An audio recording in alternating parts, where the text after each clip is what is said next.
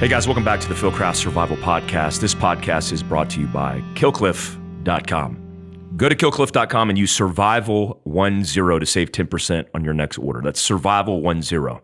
I'm a big fan of their CBD infused drink. I also like their whole suite of drinks, the Ignite, the Endure, the Recover, because they don't have all the crap most energy drinks have.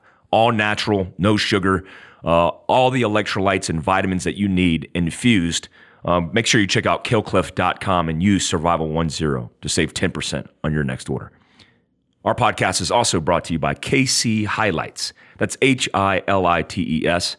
If you guys have seen our YouTube channel, if you haven't checked it out, you should check it out and subscribe. Our last video we did was called Light Tactics, and we covered all of the lights from KC Highlights that are on my Dodge Ram 2500. That's my go rig, and I want you guys to understand why you would use lights and for what tactical purpose. Like, is it overlanding? Is it off-roading? Is it bugging out? Well, make sure you check them out. KC Highlights has a coupon code PHILCRAFT, one word, where you could save 10% on your next checkout. I like those flex lights. I run those on the front of all my vehicles, including this Porsche Rally vehicle I'm going to build. It's going to be real cool. PHILCRAFT, one word. Our podcast is also brought to you by TriarchSystems.com. That's TRIARC Systems.com. Use PHILCRAFT, one word, to save 5% on your next build. I have the Tri-11, that double stack 9mm. I also run my truck gun as a Triarch Systems, a 10-inch gun with a Law tactical folder. If you're interested in custom pistols, carbines, and rifles, make sure you check out TriarchSystems.com and use PHILCRAFT, one word, to save 5% on checkout. Also, this podcast is brought to you by Dometic. I run a Dometic fridge inside of my Go rig. I have the Dometic fridge and the battery tender that keeps it topped off. That's a rechargeable battery that you could tap into anytime. Really cool battery source and energy source on the go, whether you're bugging out, you're overlanding, or just traveling with your family. Make sure you use PHILCRAFT, one word, for free shipping at shop.dometic.com. Again, that's shop.dometic.com. Use PHILCRAFT, one word, to save on free shipping. Hey guys, I had the opportunity to meet up with my buddy Will. Will's a dog handler. He was actually a dog handler, Cairo's dog handler on the Bin Laden raid.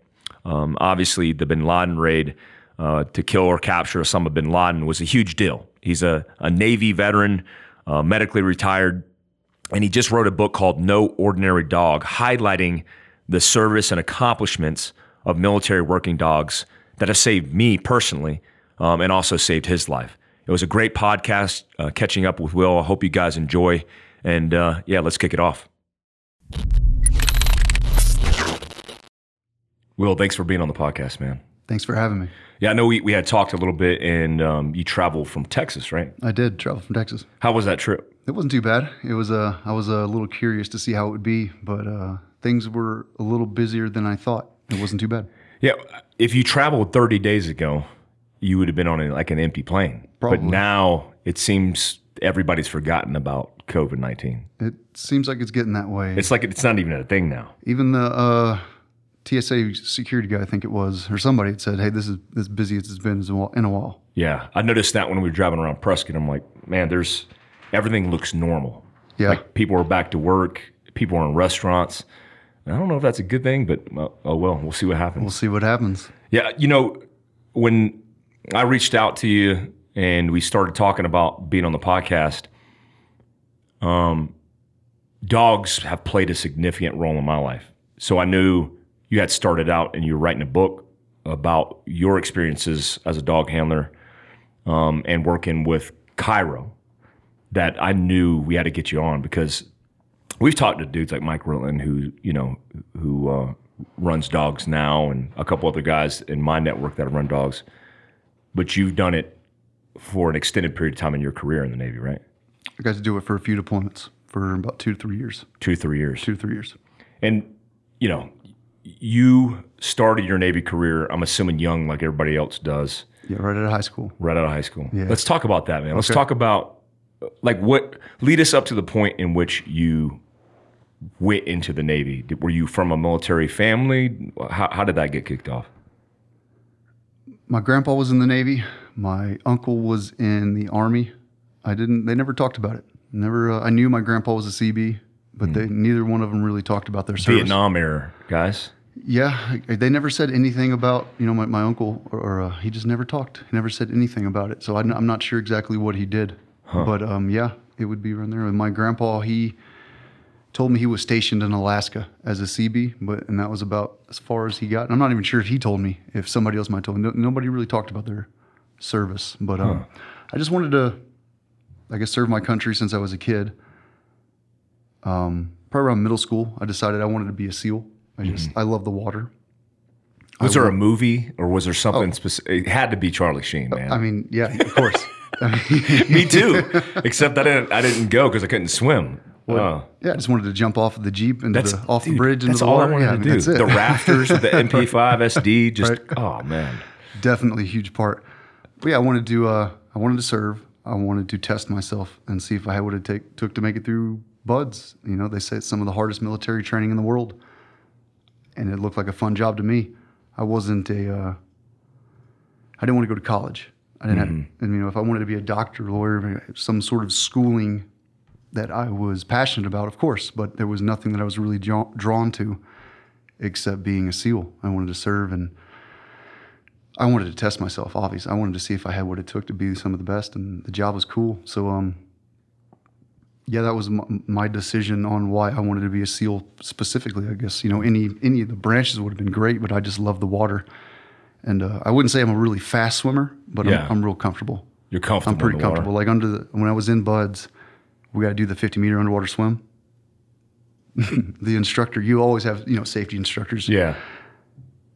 As I'm coming up, as I complete the 50-meter underwater swim, the instructor looks at me and he goes, "You are the slowest swimmer I have ever seen in my life."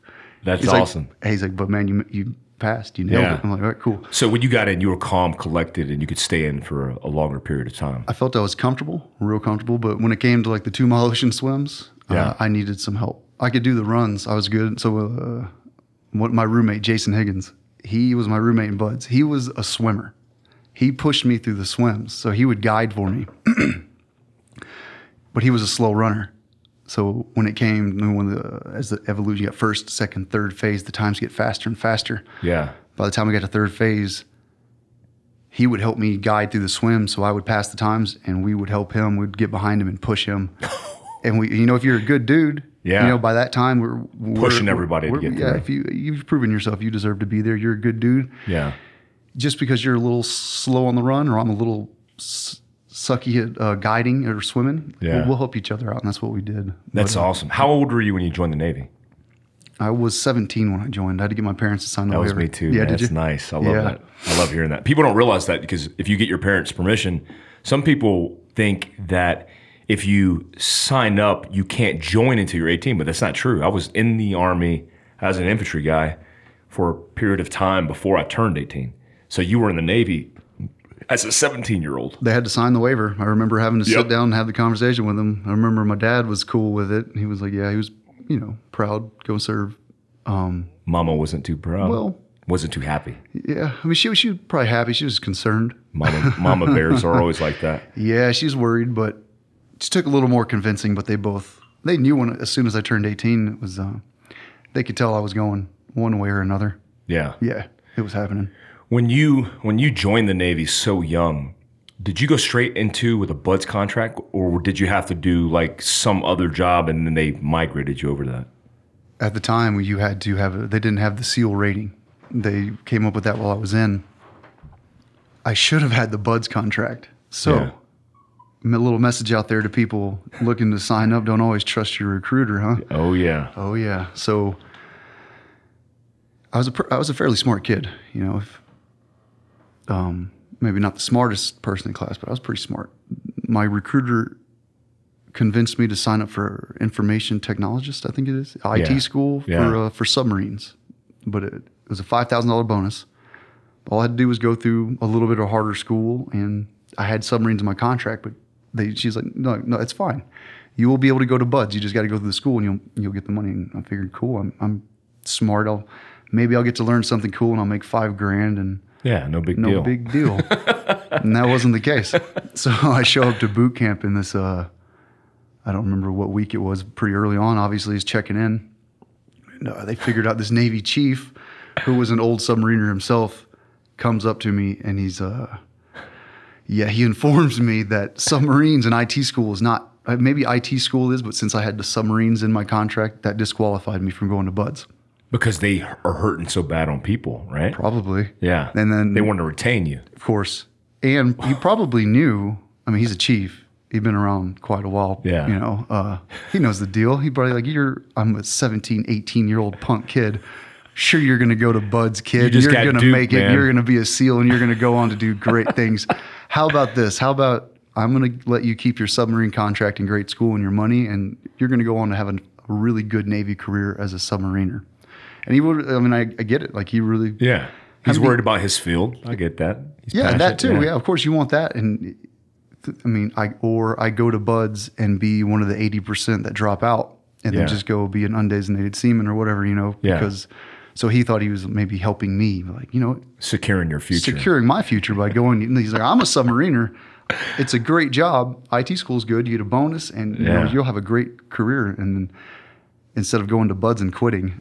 Yeah, and I get that. He's retaining smart dudes. He wants to keep the guys. And obviously, you know, submariners, you probably want some more submariners out there. You're probably hurting for numbers sometimes. Yeah.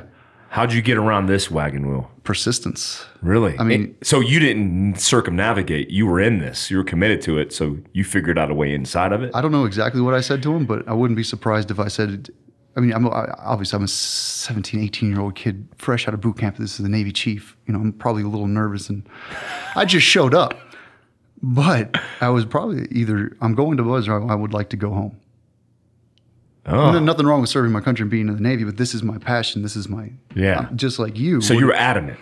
You find that thing in life that you're willing to die for. Absolutely. I don't have to get paid for this job. Yeah.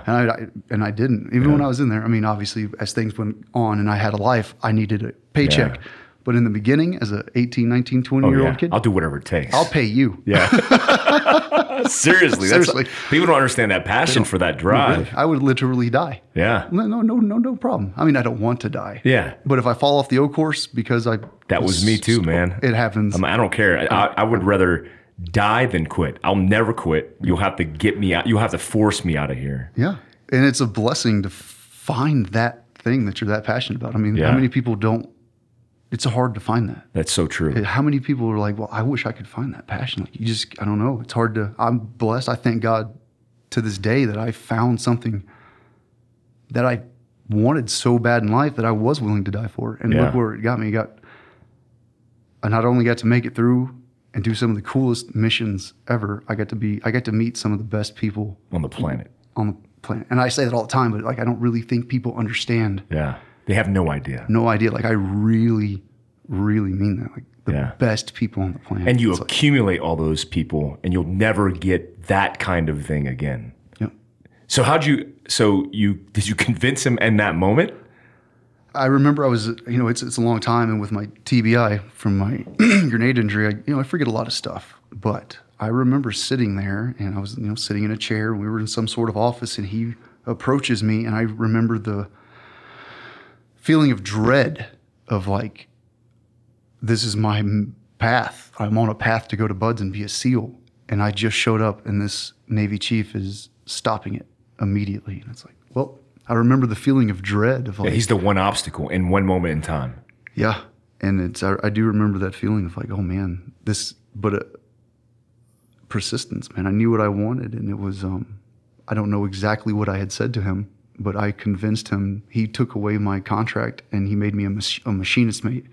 I lost my bonus in my IT school and I didn't care at all, but I somehow convinced him. Right then and there, after basic and before your advanced training or your individual training, he reclassed you or re-tasked you to another job. Correct. Right then and there. While I was in boot camp. Nice. That's rare. That is. Yeah, I can't imagine that happening. I mean, I wish I could go back and watch the conversation in third person and see what I said. Yeah. I mean, think about it. I'm an 18-year-old kid. And this is a Navy chief, and he's telling me I'm basically not obeying orders from a chief. Kind of. I mean, if you really think about it. Yeah. He's like, you're going to be a submariner, and I'm going to be a SEAL. Yeah. So it's like, boy, it worked out in your favor. It did. Obviously. I guess persistence. I don't remember exactly what I said, but I mean, it was basically the gist of, please allow me to go to BUD/S or please send me home. Wow. So you reclass and you have this new job, and then this is you checking a massive block because your focus is going to buds, and you just have to get to this training. And then you get to a point, I'm assuming after training, do you go straight to buds after the training? So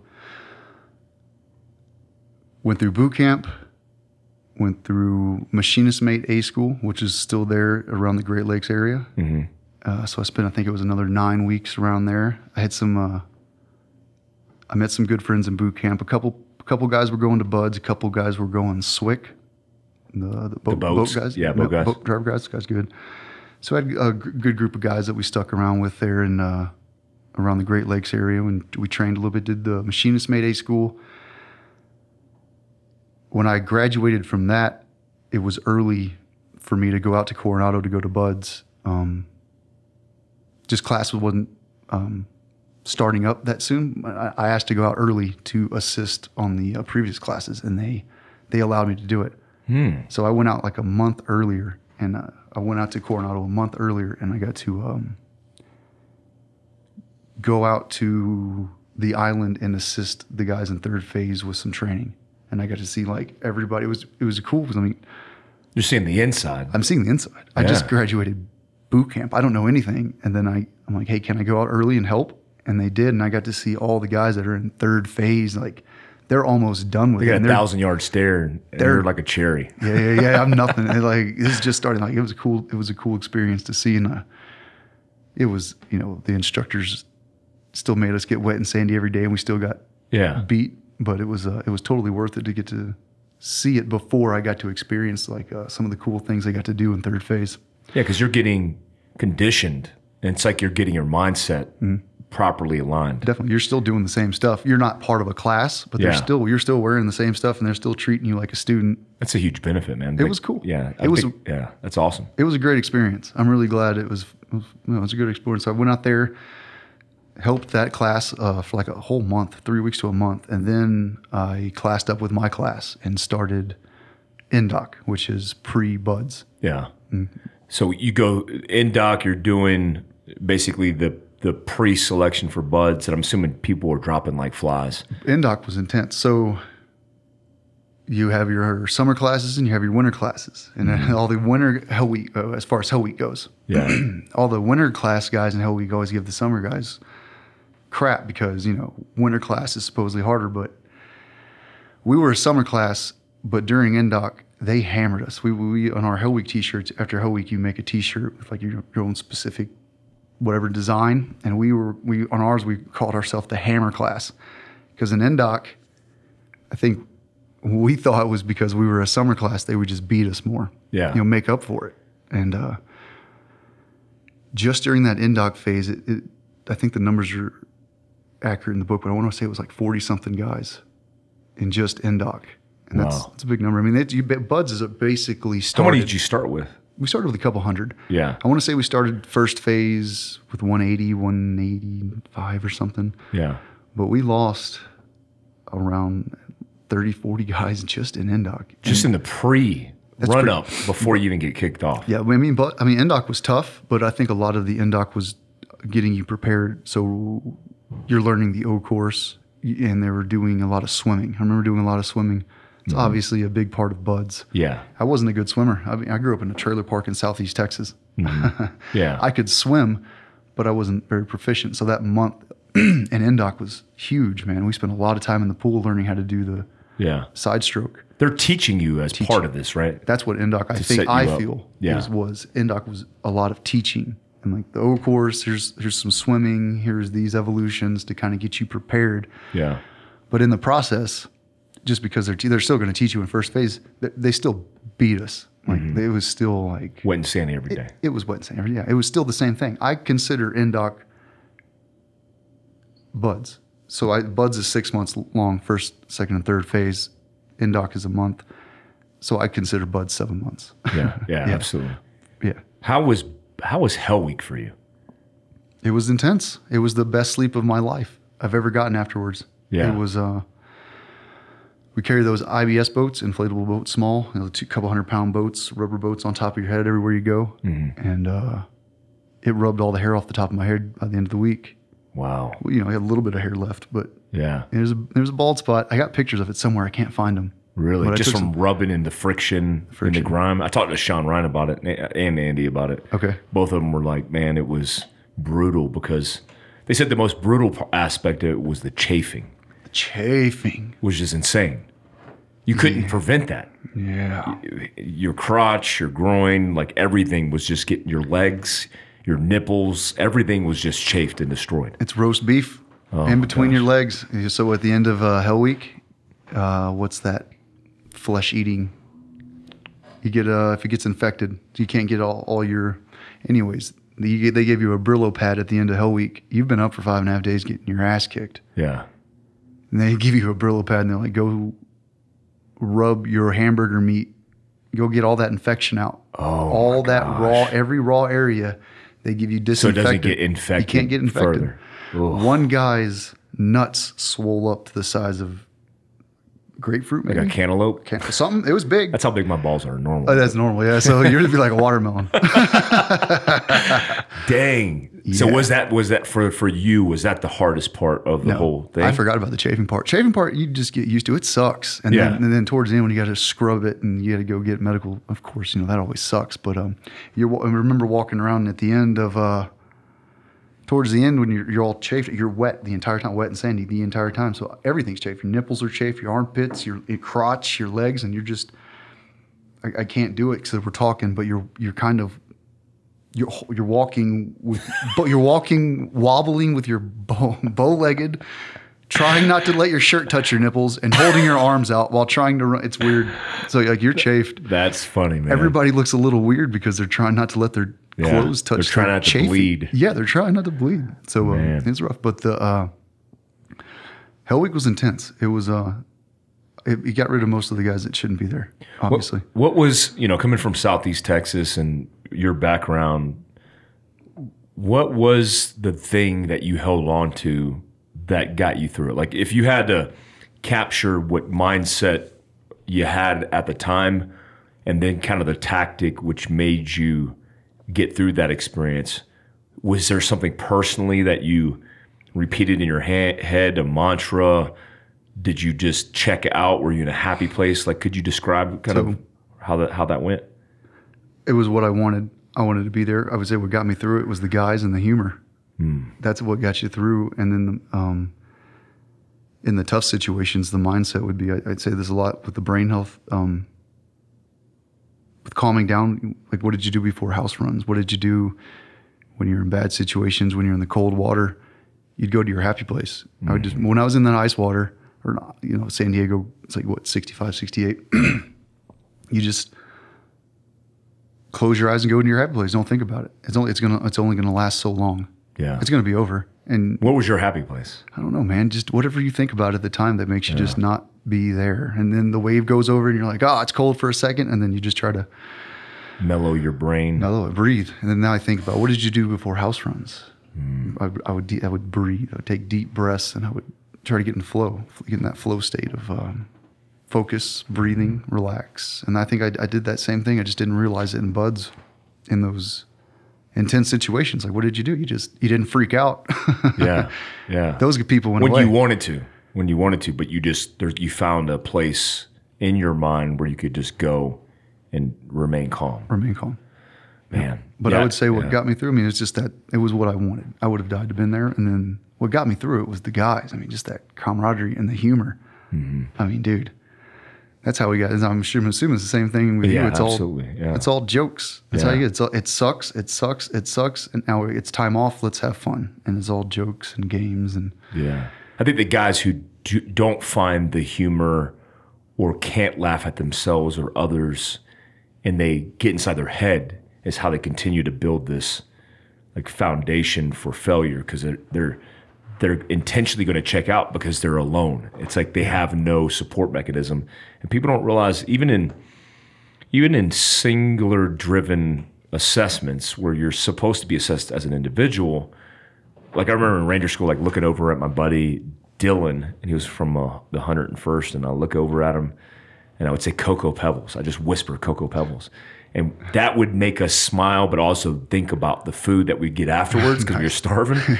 And this gave us a little bit of incentive to not quit because we knew we were going to get somewhere where we had that. And it was just enough to get through each moment. That's it. Did you take each moment at a time or per day? How did you count down the days to graduation? It's like eating an elephant, man. Yeah. Take it one evolution at a time. Yep. That's it, buddy. You get to the next meal. I mean, I remember sitting there eating MREs a couple of days into Hell Week and hearing the bell ring. You know, so there's a lot of stuff I forget, but I remember sitting there eating. I'm like, why are people quitting, man? We got time off. I got 2 MREs to eat, and we're just sitting here chilling in the chow. Just eating in the hot sun. I got, I'm not in pain right now. I'm eating, but it's just those. I guess those people are thinking about the next evolution of like how much it's going to suck again. But it's like, who cares, man? You're going to get this break. It's going to suck again in a second. But well, how bad do you want to be here? What do you want to do? Do you want to be an operator? Like, well then stick around and put up with it, or not, or go away. Well, what I say is like, the guys, to do that job, you're not just doing it to say I'm a Navy SEAL. I mean, I guess some guys might want to, but the instructors are there to find out who really wants to be a SEAL, who would be willing to die for their friend. Like Mike Monsoor, a SEAL jumped on a grenade to save his friends. Yeah. That happened in Ramadi, right? I think so. Yeah. Like that's the kind of people. We're not looking for people who are just wanting to say I'm a SEAL. You need to prove to be willing to take it to that level. And in order to do that, you have to push people to their limits. And that's a good way to do it. I like that because, there's some issues with for special forces, Army special forces for the Green Beret pipeline that I've talked about before. But what I like about the Navy version of that is it's consistently the same experience, right? If I talk to Sean or Andy or any of the guys, you have similar experiences because the program has remained the same. And it's very good weeding out the wrong based on the evolutions and then using the water as that factor, right? Definitely. You can definitely see it. Because people fear the water. Fuck yeah. That's one way to do it. It's scary, man. It scares the shit out of me. My uncle was retired Navy. My dad was Army. And I wanted to do Navy. But I remember he told me, he said, if you're not a strong swimmer and you fail, your needs of the Navy. And if you don't like mopping decks of carriers, then that's what you're going to do. And I was like, so Dad, what's my options? And he's like, well, there's Army. There's our Army version, the land version. Right. But I've always respected the Navy for that because the water is a scary place, man. And you guys are doing open ocean swims in the middle of the ocean, and it's scary because you either float or sink. Yeah. And obviously you floated. Yeah, I was pretty comfortable. Yeah, like I said, I could have gone any branch. It was just like I love the water. Yeah, and I love being in the water. That's awesome. But it is scary, man. Something the evolutions and the stuff that we do. Yeah, it gets scary. Yeah, that water, it'll kill you quick. Yeah, and people don't realize that. I mean, the hardest school in the Army side is combat dive. It's in Key West because they follow the same kind of drown proofing and water confidence and tactics, and those things will kill you. Yes. I mean, if you're not calm and you're gurgling water and you're not paying attention and you're seeking the surface too fast, that will kill you easily. Yep. It's a good way to get the people to quit too. There were some guys who we thought were really that were going to make it. It seemed like they were going to be, oh yeah, that guy's stellar. He's going to crush it. You put him in the water and he freaks out a little bit, and then he's gone. You look at the evolution's over, and you're looking around. And you're like, where'd he go? You don't even know where he's at. You don't even know where he go. That fast. It happens all the time. When you get through BUDS and then you're doing your advanced training, you're getting set up. Did you know what SEAL team that you're going to go to, what specific team, or how did that play out? I had no idea. I didn't even know what coast I wanted to be on. Honestly, I just when we were asked, we had to fill out a list. You just get you can request where you want to go. And mostly it's just west or east. And honestly, I didn't even know. I didn't even care. I was just happy I made it through BUDS. So what I did was I just started going around the room and seeing where the guys were going, and I just went. My buddies are going here, so I'll go here too. Yeah, some of them, I mean, obviously everybody in the class was really tight, but for some reason, the West or East Coast was it. Yeah. I mean, I love the West Coast. Yeah, California. It's amazing. Beautiful. It's beautiful. amazing. Yeah. But there was a couple of buddies of mine that were going East Coast for some reason. I'm like, okay, cool, let's go. And then that's how you got on the East Coast? Yeah, I was like, you. Okay, East Coast. I'll put East Coast. Man. And it worked out well. How exciting was it for you to pin your trident, to get that in that ceremony and look down at your chest and see that? Was that a profound moment for you? Yeah, it was. So you graduate from BUD/S, you don't get your trident quite yet. You got to go through a little more advanced training, SQT. Mm-hmm. And definitely both were great days. The graduation from BUD/S, I would say, was the important day for me. I mean, the pinning was a very important day for me, but it was more closed off just for us, just for the teams or the guys. Yeah, it's not open to the public. Yeah, right. Yeah, that's what I'm trying to say. The BUD/S graduation was. My family came in and everything, so that was a really cool thing. My folks don't leave Texas much, and they were stoked, I bet. Yeah, they were.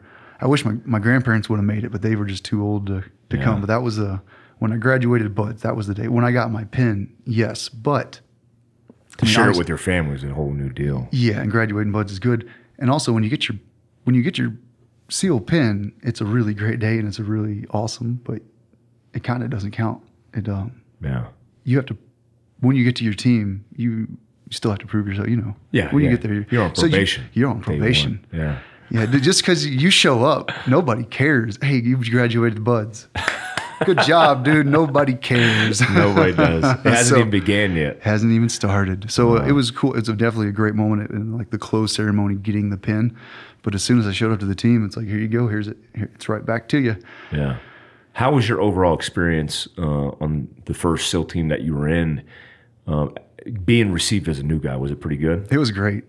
I loved it, man. Even like, a little hazing here and there. It's all part of the process. It's so much fun. It was, I love the guys. First deployment was definitely a little slow. We did the PSD. Yeah. The security. Where was that at? Out there? Iraq. Yeah. Yeah. So, what year was that? 2005. 2005. I want to say it's 2005. Yeah. Mm-hmm.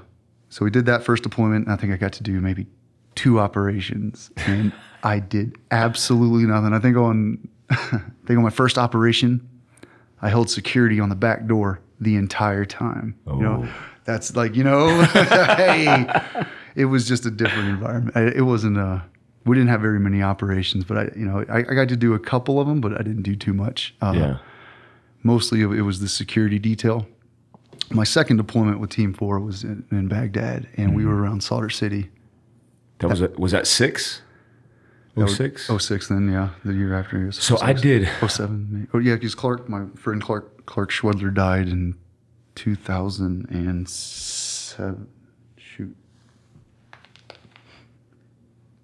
April 2007. Yeah. So, yeah, and you just look at your leg. You have ink on tattoo on it. Yeah. I worked with the East Coast teams. I don't remember what team we worked with in 06 in Baghdad doing ERU and then ICTF. Yep. Yeah. That's what. The Counterterrorism Force. Yep. So we did that, and I was at the CIFA at the time, the Commanders and Extremist Force and 3rd Group, and we did joint ops, which was real cool. It was a cool experience, man. And a lot of those guys ended up going to Dev later on. One of my buddies, Sean, was there.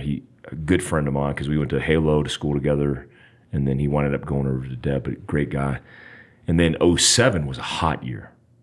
07 was a very hot year. I did a task force trip with Task Force 16, and it was crazy. Yeah. Al-Qaeda was at its peak. Is that when you lost your buddy in that rotation? Clark Schwedler died in Fallujah. Wow. Yeah. He actually died on my father's birthday. I remember trying to call home to my dad, and I was like, "Oh man, somebody passed away." No idea it was one of my best friends, Clark. That sucked. Yeah. Did you go to? Was he in Team 4 with you? He was at Team 4. He was just in a different. I was in Baghdad, and he was. Oh, he was a different unit. So you split the same team, different platoon. Yeah. Wow, man. So that was rough. 7 was a rough trip.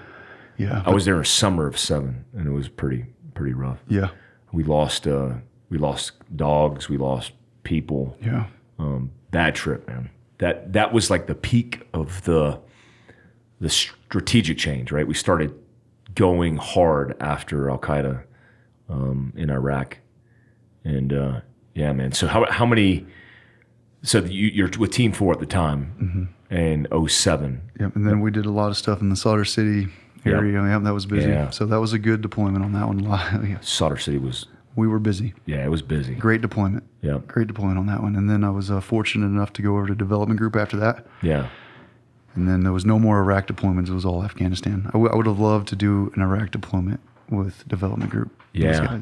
I remember, when Dev went over was in Afghanistan, I think after Zarqawi was killed, it was like, well, the war's over kind of. And then there was still remnants, but 7 was the peak. And I went back to Iraq in 8, and I was disappointed. Yeah. Like I told all the boys, I was like, I was a cell leader at the time. I'm like, dude, you guys, we're going to Soldier City again. We're about to get in a gunfight. Because we shut down Soldier City all the time because of the gunfights. And then we went in there, and it was crickets. Nothing happened, man. It was disappointing. I did not know that. And then I was like, man, I wish I could go to Afghanistan.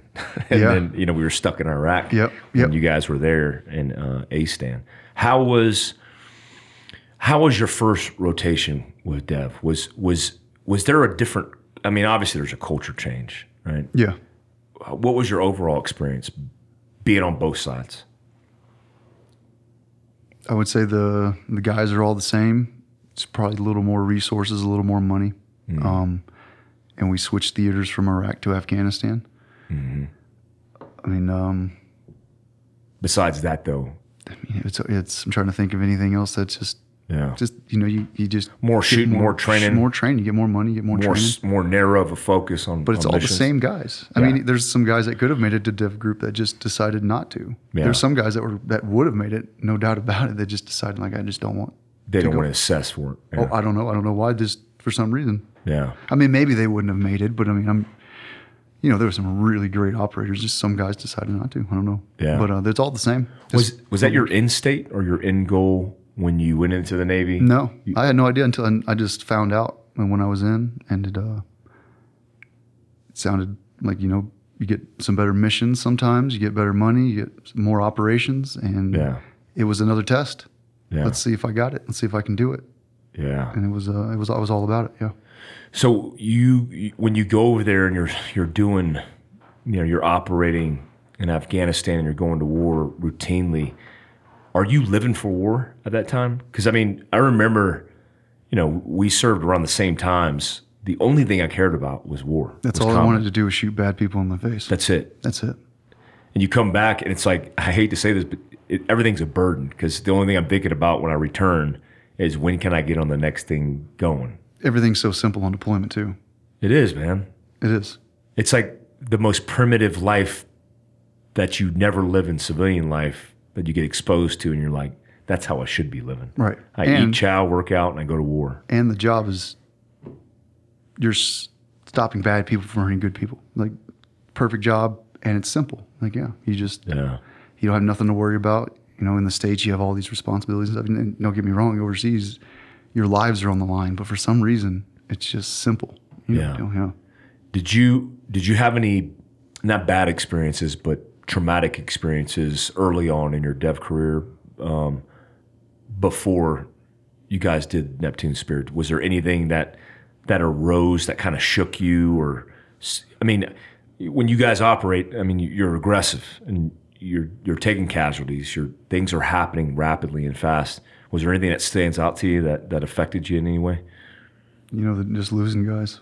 Yeah. How many, did you guys lose a lot of guys? No, we lost Clark, and then my first deployment we didn't lose. We one of the Rangers, we lost a Ranger that were with us. We were fortunate. We lost some dogs. Now we lost Falco on the deployment, but we didn't lose a lot of people. But that's what would get to me is when we just lose somebody. Other than that, I didn't have too many. I had a few close calls, but nothing that was like shook me. I would say nothing that stopped me. I think there was one time I went out on an operation where I was like nervous of dying for some reason. I just had this weird feeling. Other than that, things were pretty, normal. It's just we were so well trained. You're all, look who you got with you. Like you had a bunch of badasses with you, and you're all well trained. You usually you know your job, it's a dangerous situation, but you're excited to be there to do it. And usually, I remember there was this one time I had this weird feeling, but other than that, I don't know what it was from. Nothing ever. Did you feel it like pre-op? Like it was on the walk in. Ooh, the infield. It was just weird. Were you guys doing offsets at the time? Just so a long walk, man. And so you had that feeling like it was a weird feeling. I never had it. I never had it again. It was just some reason I felt like I wasn't gonna. Something bad was gonna happen. I felt like I was gonna die. Man, it was weird. I never had it before, but I mean that could be a natural survival instinct too. I mean, something that you feel like a sense, and then maybe you take precautions that didn't put you in that catastrophic situation in the first place. I've had those instances too where, we were planning everything and things aren't making sense, and there's disruptions in intel, and I'm like, this doesn't seem right. Yeah. Okay, I get you on that one. Yeah.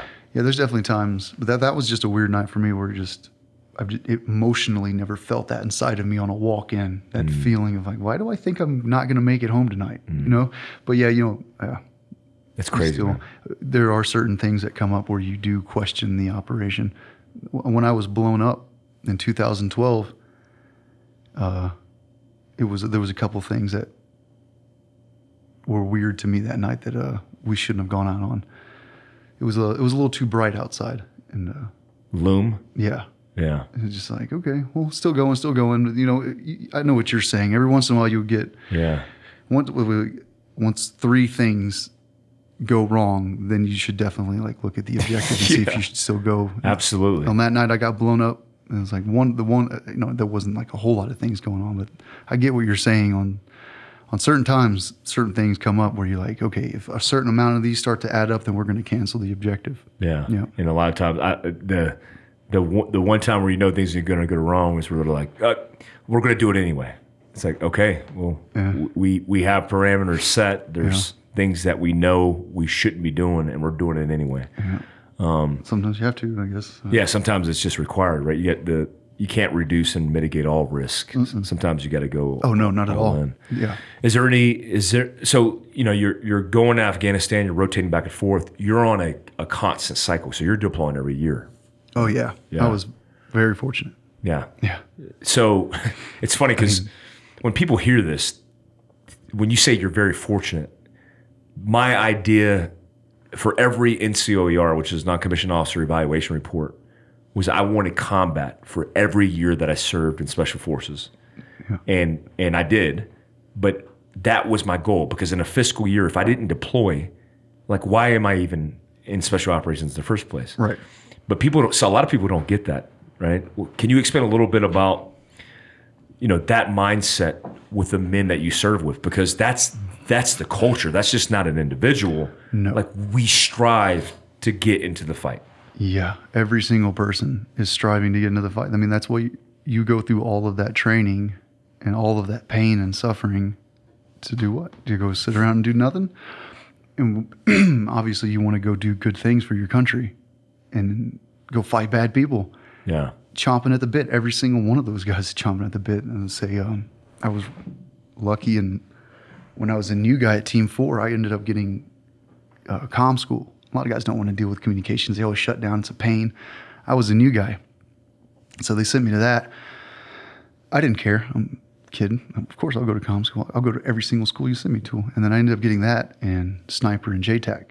And with those three, I made myself pretty valuable. Oh, yeah. And just realizing that, it's like everybody's fighting to go on every mission. I mean, that's what it is. You're not fighting with each other, but everybody's striving to go on every single operation. Everybody wants to work. Everybody wants to work, obviously. Yeah. And I just try to make myself as valuable as possible, because you're trying to keep up with all these other guys. Mm-hmm. They're no joke. Like, if you don't keep up with them, you're not going to make it. So I'm, even when I'm not deploying, I was going to every school that I could possibly go to make myself more valuable. Even when it came to the dogs, a lot of guys didn't want to have to babysit a dog on target. Operating alone is hard. And if you're not using the dog, then you're not doing anything. You're babysitting a dog, right? Yeah. And then you have to control an animal through gun. A lot of people don't want to do that. In my mind, I love dogs, and I make myself more valuable because, I mean, guys love to having the dogs out there because they save lives. So not everybody's a dog handler. With all these qualifications, you just make yourself more valuable. If they need a communications guy, hey, come on, I know comms. If I need a dog handler, and you just if I had the opportunity to save one of my guys from getting shot or killed by using a dog and putting in all that hard work, then yes, one opportunity to do that. I mean, I know you told me your story with a dog saving your life. You know, they save lives. They save lives. If I could have that one chance, I'm completely. And I love dogs, so it was perfect. Yeah, I was the same way. I love dogs too. And one of the regrets, I turned down a job in a special missions unit to run a dog, and I didn't do it. Did you? I should have did it, man. It's a great experience just to know how to read the dog, because even as a leader, a team leader, you know how to utilize the dog even better.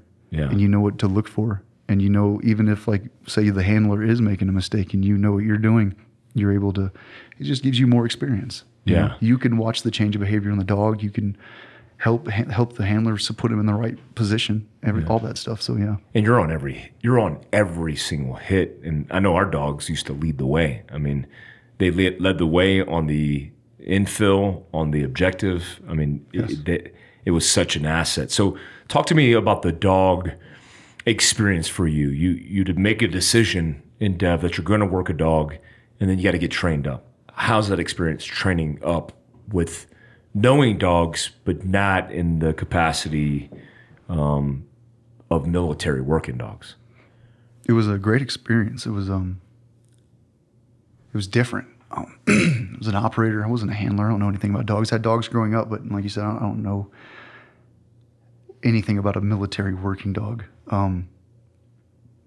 Using my voice, my tone of voice, using my body language and all that stuff, and having to learn to communicate with an animal and get the point across. And, like, you know, you're around a bunch of operators, and all we do is nothing but jokes, right? So you want me to go and, like, clap and scream and sound like a girl and scream, because you got to communicate with the dog. The dog, if you go good boy, he's going to go, I don't know what you're saying. Yeah, he needs tones, deflection. He needs tones. He needs that voice. You need to amp it up.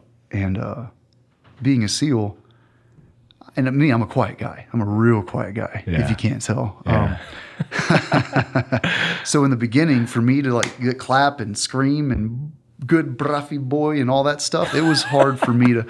All the guys are, like, around. They're going to make fun of me later and all that stuff. But at a certain point, man, it doesn't matter. If that dog, I will take my pants off and run around and scream at the top of my lungs. If you can communicate that dog, get that point across, that dog has to understand what you're doing, because it's going to save somebody's life. Yeah. I'll do whatever it takes to get that communication across, because it's that important. I don't care what I have to do. But at first, it was tough to learn all that stuff. Yeah. But of course, once you see the value of the dog, it doesn't matter. Like, I'll do whatever it takes. So for people who don't understand military working dogs at all, military working dogs aren't bomb sniffing, not just bomb sniffing. There's capable bomb sniffing dogs, but these dogs are detecting. They're on leads, capable of biting. They're sent into houses on call outs to be able to search and clear. What are some of the capabilities that your dogs had that you had to be tuned into that allowed them to save lives? So our dogs were dual purpose, explosive odor and man odor. So basically, we just put in all the training. I would just look for changes of behavior in the dog. So when Cairo, every person's different, every dog's different. We have our little tails. Cairo's little tail, I would watch when he would pick up a scent, when he would get on odor. Most of the dogs would usually do a head throw, and you can see it, like a quick either change in direction or some kind of just, a quick change. And you're like, okay, maybe makes you pay a little bit more attention. But then usually a dog will have like this other tail. Cairo's was a helicopter tail. His tail would literally just do a circle. And that's when I knew, like, okay, he definitely has something. So he could detect a man. You don't smell it, obviously, and you look at him and you see his tail turning out, and you're like, oh. So it's either explosive or man. He's out in front, like you said. They're leading the way out in front. And if he smells something weird, either one of those two, and you can train a dog to detect anything. They have cadaver dogs, search and rescue, narcotics. You can train animals to do anything. But ours, explosives and man odor. So when you're out there, you're just looking for him to do he's normally out there just trotting along, sniffing. And if you're watching him and you see him throw a head change, and you're like, okay, maybe pay a little bit more attention, see if he's on something. And then you should know everybody should probably know your dog well enough to where they see like, okay, that dog, like Cairo, his tail is starting to do the helicopter thing. He's definitely on some odor. Because if you know that, you can stop the dog. Say he's out in the open and he's heading towards a bridge or some bushes, and he's obviously thrown a change of behavior, and he's showing a sign that he's on some sort of dangerous odor, whether it's an explosive or a guy. As he's heading towards that direction, you can just stop him. You just kind of read your dog, watch where he's going, and you don't have to put him into danger. You don't have to let him go all the way over there and engage. You can just we were in a couple of HBIEDs, and we had a dog, Balto. He probably saved a couple guys that night. The whole house was rigged to explode, and he went in throwing his change of behavior. And if we wouldn't have seen that, if we all would have just entered the house and they would have clacked it off, who would have known what would happen, So when we were sitting there watching him, he had his own tails that his handler knew. And when Balto entered that house and he started showing signs, we knew the house was rigged to explode. So, we can do that with dogs if they're going towards something. And we can tell they're on some odor, some sort of odor, just stop them immediately. And you don't have to put the dog into danger. You can address the situation a little differently, It's crazy. I didn't realize, like you're describing this now, and this is exactly what happened with the dog that saved my life, with Vinny.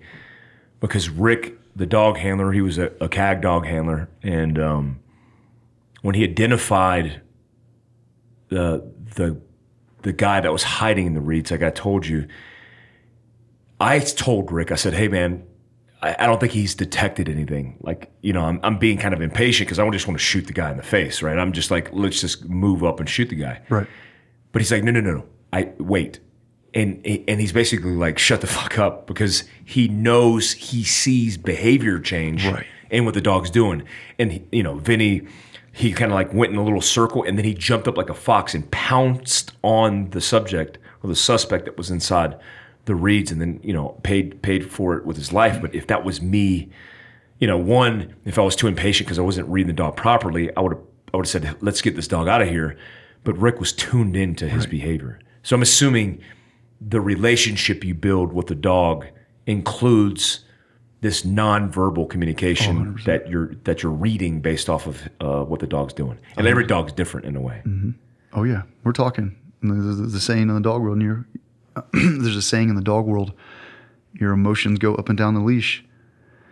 And the dog's reading your emotions and you're reading the dog. Just like the teammates, you know the deal. You could tell every single person on the team from the back on black and green. Yeah. On black and green. You know every person. And it's always funny when they fall. It is. It's so funny. It's so funny. You could see Kit. I'm like, that's Brian, because his kit's all jacked up. You see shit flying off of him. That's definitely Brian. Yep. So just like that, just like I know who you are, every person. I know that dog. And honestly, like, the operators on the team, they know the dogs too. Because like you said, everybody is chomping to go get that bad guy. And if the dog is on an odor, there's a bad guy out there hiding. Oh, yeah. And everybody wants to get rid of that bad guy. That's what everybody is there to do. Yeah. So everybody wants to know how to read that dog because they're watching the dog. Like, what did if they can get to the guy by watching the dog before the handler does, they're going to get it. Yeah. They're going to get the guy. Everybody's looking at the dog trying to get that kill. They're like, oh, I'm going to get that kill first. That's it. Because you're on lead too. You're advanced, right? I mean, a lot of times you got to be sniffing bombs on infill. You got to be doing a lot of things proactively. And imagine everybody's tuned into you.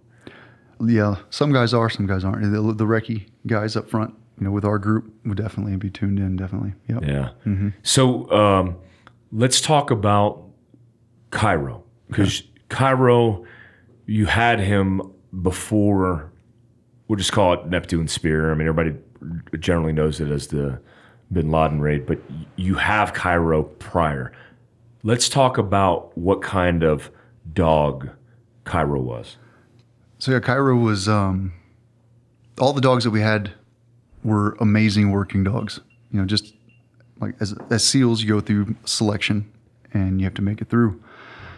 The dogs have to go through the same selection process, right? So all of our dogs are great working dogs. They're pipe hitting dogs. They're like the best of the best. Yeah, they go through SEAL selection process for dogs. And is there a swim in there? I'm assuming there will be. we did a little bit of water stuff, yeah. Yeah, because you got to have the dog be able to swim to get just like Halo stuff and everything else. We would do some training in the pool. And even when I was out in dog training or handling school in California, they had a little water scenario. They tried to set us up in they put us in a canoe. It was like a FM or full motion profile FMP at the end of the thing. And one of the evolutions towards the end was get on the one side of the lake, get in the canoe with your dog, and you got to paddle across the canoe or paddle across the lake. And, you just thought it was a physical thing. There was running involved and sawing a log. And you didn't expect a guy when you're halfway across the water, a guy in a bite suit to come out and try to tump the canoe, get the dog to come out and chase him. And a couple of the dogs did. So they jumped out of the canoe. Oh yeah. You're halfway across the lake and you're not expecting it. This is just a paddle. Yeah. As soon as I get to the other side, there's going to be something happening. And they would surprise you with a guy in a bite suit coming out while you're still in the water. And some of the dogs would jump out and tump the boat. It was pretty funny. So you're out there trying to control the dog, but also now you're dumped in the water. Exactly. So if you can't control your dog, we'll see. That was a good little test. So we did a little water. We did a lot of pool training. But the dogs go through a selection process. They're all great workers. They all crush it. Like I say, they have a switch. They can turn it on when they put the vest on, just like any service dog, any working dog. Mm-hmm. And then when they take the vest off, they can flip that switch and turn it off. A lot of these working dogs can't turn it off. Cairo could turn it off. He could turn into a house pet. He was almost like a house pet. We always treated the dogs with respect. These are working animals. You don't just go up and grab their face and start. Don't do that. But he was almost like a house pet. He was I could take him around the command when he was still working, and he would go. He was a leaner. He leaned up against you, even women. I didn't have to worry about a lot of guys. There's women that worked at the command too. He would lean up against them and get hair all over him. He had a periodontal disease, so he'd put his hot trash breath right in your face and blow hot stink air right in your. Nobody cared. Everybody loved him. He was a real friendly dog. And when he was retired, he was the same. I had him on the couch. I got pictures of him on the couch with my buddy's kids upside down in their lap. He got attacked by my girlfriend's mom's bulldog and didn't even retaliate. Really? He just took it? Yeah, he just took it. He was going after Toy. The bulldog got a little toy aggressive and got him on the arm. Cut his arm open a little bit and... Nothing. And the capability he has, he was just like, I'm just going to let this ride. Yeah. He was one of those dogs. He just let it ride. He had the capability of... he had a bite. The first person he ever bit, it was crazy. I've seen some different stuff. Seen a few people get shot and blown up, and you see some different things happen. Well, on Cairo's first bite, I walked in and it looked like a Jell-O mold in the corner of the room. What is that? It's a congealed blood.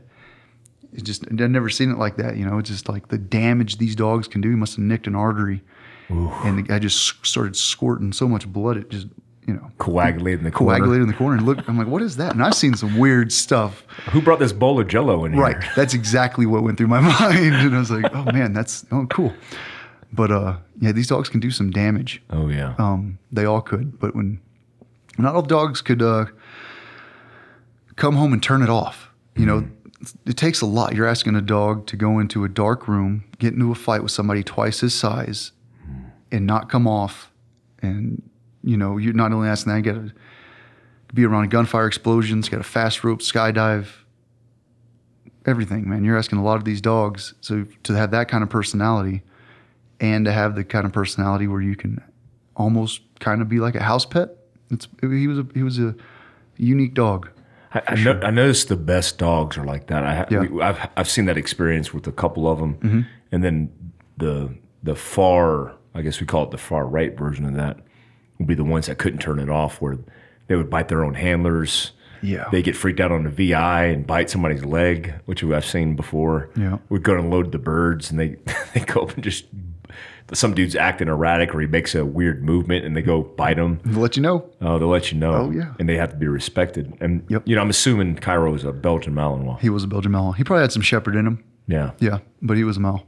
So what's the distinguishing factor with the Shep mix in them? Because is it the longer hair features that you see in their faces and their muzzle? Yeah, I would say the actual Malinois, from what I was explained, was all tan body with the black face muzzle. That's the Malinois. Cairo had some, he wasn't all tan. He was a little darker, so I think he had a little Shepherd in him, maybe, and then the longer hair. The German Shepherds have the longer hair, so I would use the Mals. Is it to make the dog more temperamental, or I guess less temperamental, to make sure they're balanced, or is it just dependent on the breeder or the person who brings it in? How does that whole process work? Because I know a lot of these dogs aren't brought in. They're not made down the road, bred down the road, and then you get them picked up by Dev and they sort through them. You guys have very specific breeders and very specific programs. The stuff that you can talk about, is there anything that people could know about that? I never got to go on a buy trip, but yeah, there's a lot of great breeders and vendors out there. There was trainers of the command and other handlers that would go on buy trips, and they would just go around the country, and they would go getting the best, and they knew what they were doing. They'd been in the dog world for a long time. They had great experience, and everybody has their own tests to test the dog's working ability, the dog's fight, the dog's drive. There's way more trainers out there that can explain this better than me. I say I'm a handler. I'm more of a dog handler. As far as dog training, I'm so-so. There's way better trainers out there, but there's guys that have their different tests. Mike Reaver, at Adler Horse, is the school that I went to out in California. They've been doing this for him and his father forever. They're the best. Yeah, right. They are no joke. They're great. And they have their tests where they have learned over the years where whether the nose poke test or something. I've heard different tests. Like I said, I never went on a buy trip, and I'm a good handler, I would say. Not as far as training, I don't know. I don't dive deep into all the different training methods, but there are different ways to test the fight of a dog and whether he's going to be comfortable in dark rooms or slick floors, or if he's even going to search for a certain amount of time. There's different things you want to look for.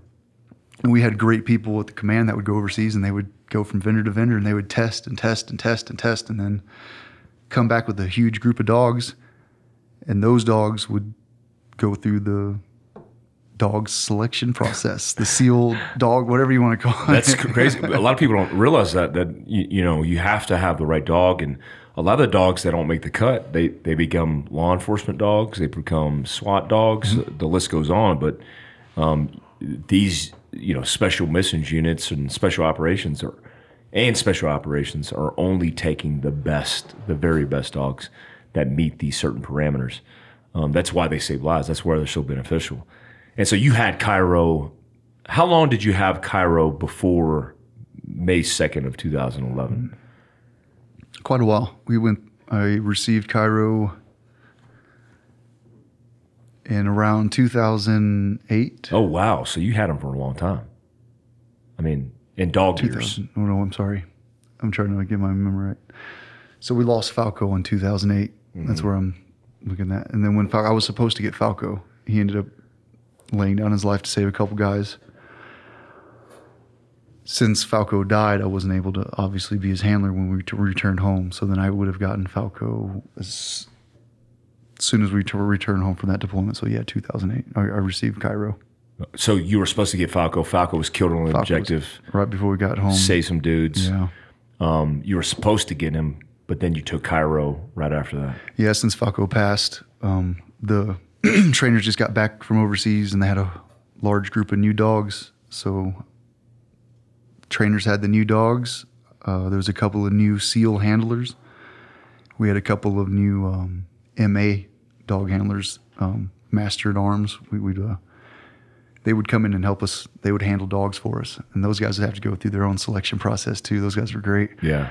Yeah. And so we would teach them SEAL skills, and they would teach us handling skills because they'd all been handlers before. So they knew more what they were doing as far as handling dogs went. And they just needed the gunfighting skills to be able to deal with stuff on target. Yeah, we learned off each other. I teach them stuff. They That's teach real us cool. stuff. Yeah, it was really cool. And that was a great group of guys.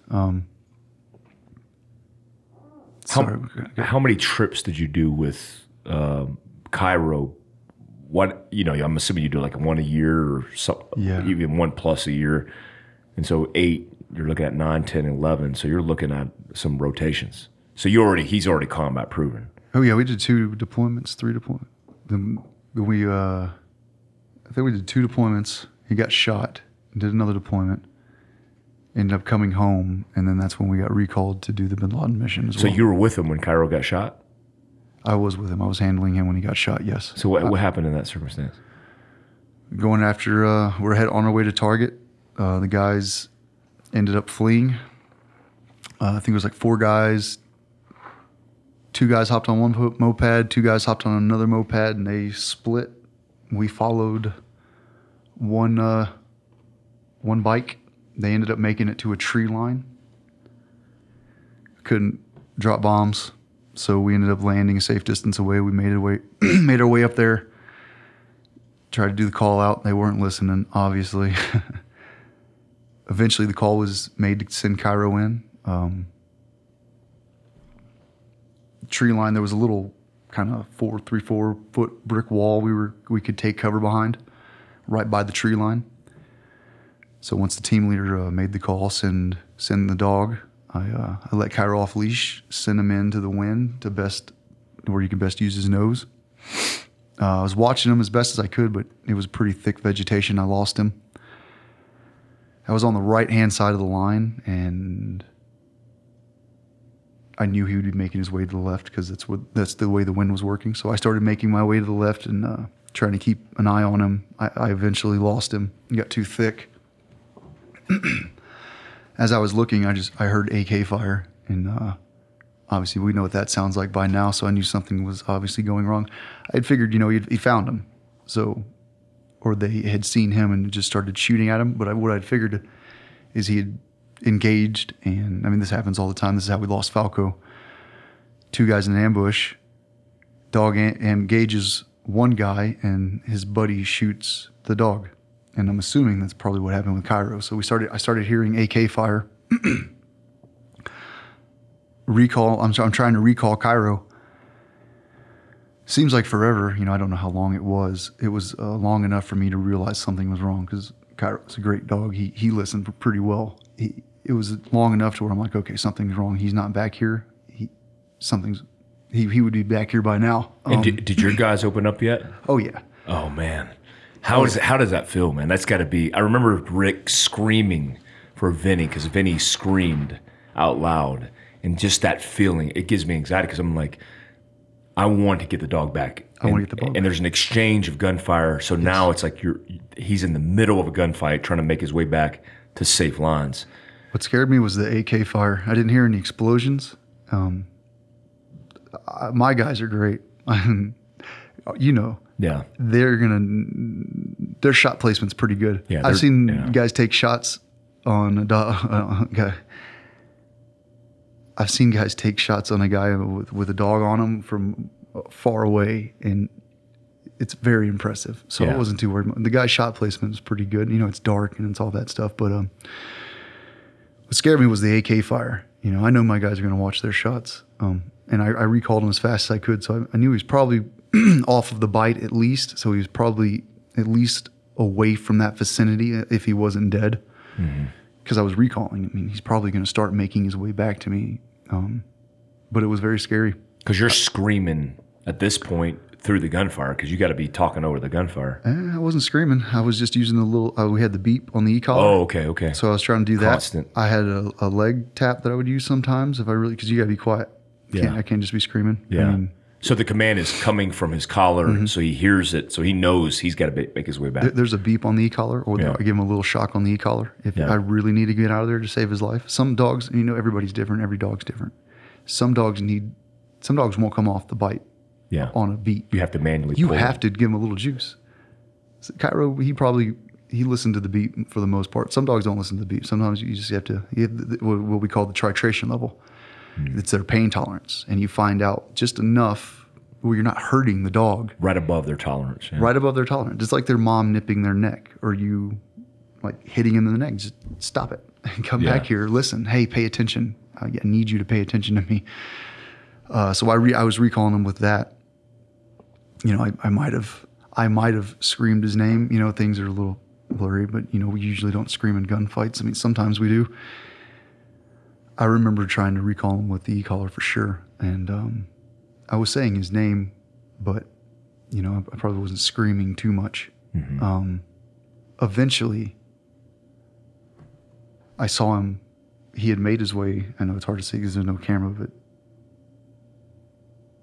the wall made its way around the tree line to the left-hand side, or I guess it's hard to explain. He was shot through his leg and his chest. He couldn't get back over the wall, so he had to make his way all the way around. But he was coming. He was coming. It was just taking him forever because he couldn't jump, I guess, is what we're assuming, because he was shot in the leg. So he had to find a break in the wall is what took him so long. Oh. And he finally got back over the wall, and he had come around the left-hand side. And I looked to the left, and he made it back around the group of guys and was coming back towards me. Was he behind the guys? He was behind the guys. Oh, my gosh. So the wall goes this way. We're all hiding behind the wall, but I think the wall took a left over there. Yeah. And Cairo was somewhere over here, and I didn't see him jumping this way. All of a sudden, I see him coming from behind the guys. How'd that feel when you saw him? It was good to see him, but I saw him, as soon as I got to him, he collapsed. Oh. And I thought he was dead right there. Huh. Yeah, so it wasn't a good feeling. So when I saw him, I wasn't exactly happy to see him. It was cool to see him, like, oh, there he is. And as I was making my way to him, I don't remember how far away I was, he collapsed. And Malinois don't collapse. Yeah. He was dead, like he just dropped. And I'm like, fuck. I just thought he was dead. I'm like, well, he's dead. Usually, you know, just go get in the firefight. Obviously, that's your first priority.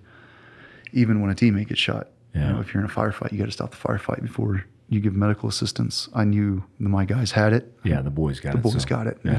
You know, how many guys are in that tree line? Probably no more than 2. Mm-hmm.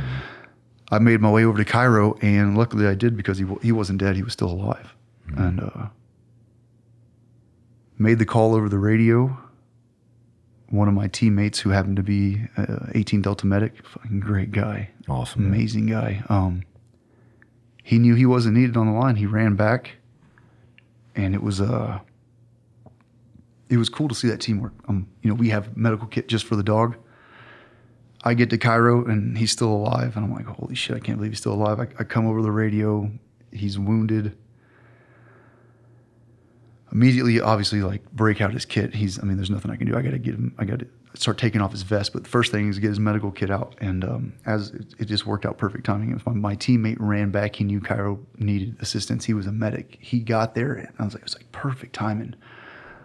I had his kit out, and I handed it to him. And, you know, as I'm handing it to him, he's ripping open the bandages. As he's ripping open the bandages, I'm getting Cairo's vest off and putting on his muzzle. As soon as I had his muzzle on, he's stuffing his hand inside of his chest. Just enough to where, like, Cairo was going to bite him. And it wasn't like a ferocious bite. It's like, dude, you're shoving fingers inside of my chest. It hurts. It was like a yelp, kind of like hit him with the muzzle. But it was really cool to see that kind of, it was a shitty situation. I mean, obviously I thought my dog was about to die. But to see that, all that training that we had done, all that teamwork, it was fucking flawless, man. Like, I got to my dog, got his kit out. My buddy shows up. I'm like, oh, here you go. I get his vest off just in time for him to shove gauze into his chest as I put on his muzzle. And then, you know, he saved his life, I would say. He got him. We worked on him right there. Called in for the medevac.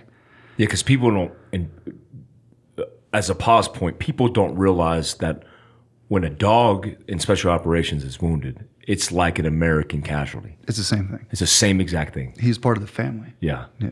The tribe. He's part of the tribe. He's part of the family. Yeah. So as we're getting him stabilized, even the helicopter pilots flew in under fire. Like, we were still in the firefight. My guys were still taking care of the threat. It was not secure. And those helicopter pilots didn't care. They came in just like a soldier. They picked him up. It's just a dog, you know. It's just one dog. And he's almost dead.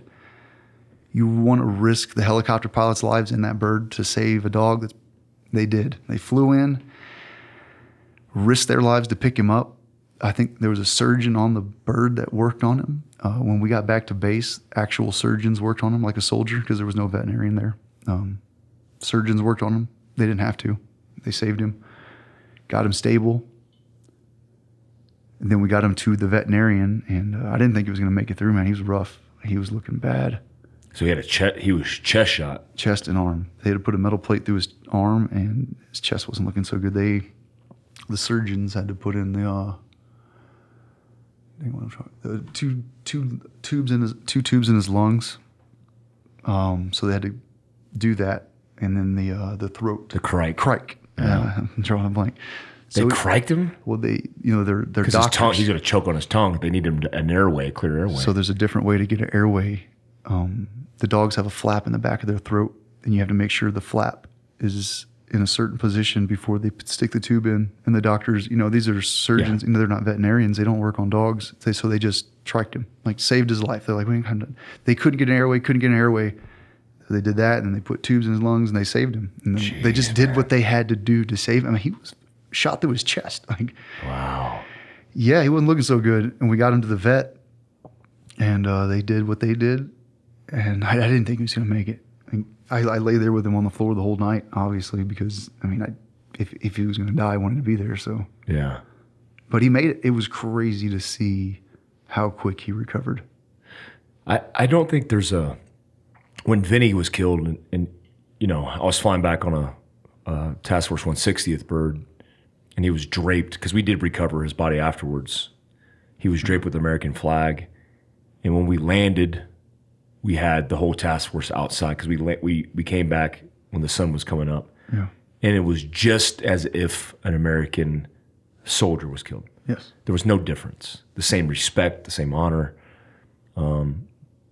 Nothing was different. We saluted him as we took his body off the plane. Right. And there's no... We always say because he's just a dog. But the reality is, in that community, in that culture, he's one of your mates. He's like a teammate. He is. And the coolest thing about dogs is they're the most selfless of mates, because they don't think, they only act defending their pack. And that's the most amazing thing about him. And it's interesting to me that he actually was shot, and then what's more inspiring about it is he comes back fully recovered. Fully recovered. How long did that take, and what was kind of the process behind that? We handed him off to those great people at Lackland. They have a great facility there, and they got him fully Physical recovered. therapy, everything. Yeah. I was still on deployment. I didn't go home. He went home. I had a good buddy of mine, Mike Toussaint. He had lost a dog, Remco. Unfortunately, he ended up getting a Silver Star. I think they both got a Silver Star for their actions that night.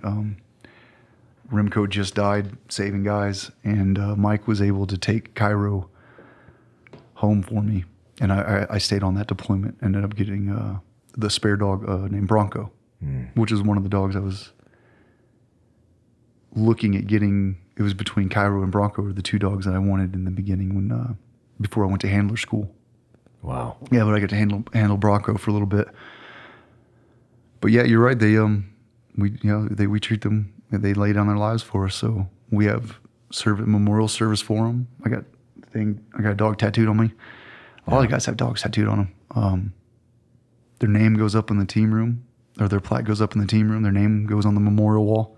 We have this specific memorial wall for the guys, and we have this specific one for the dogs, right beside it. It's like you said, no different. I think at the unit, we do have in our memorial courtyard, we do have all the dogs. In fact, I remember Falco's name specifically, because every dog in JSOC command is on that. That's awesome. Including Vinny, which is amazing, which is really cool. It really is.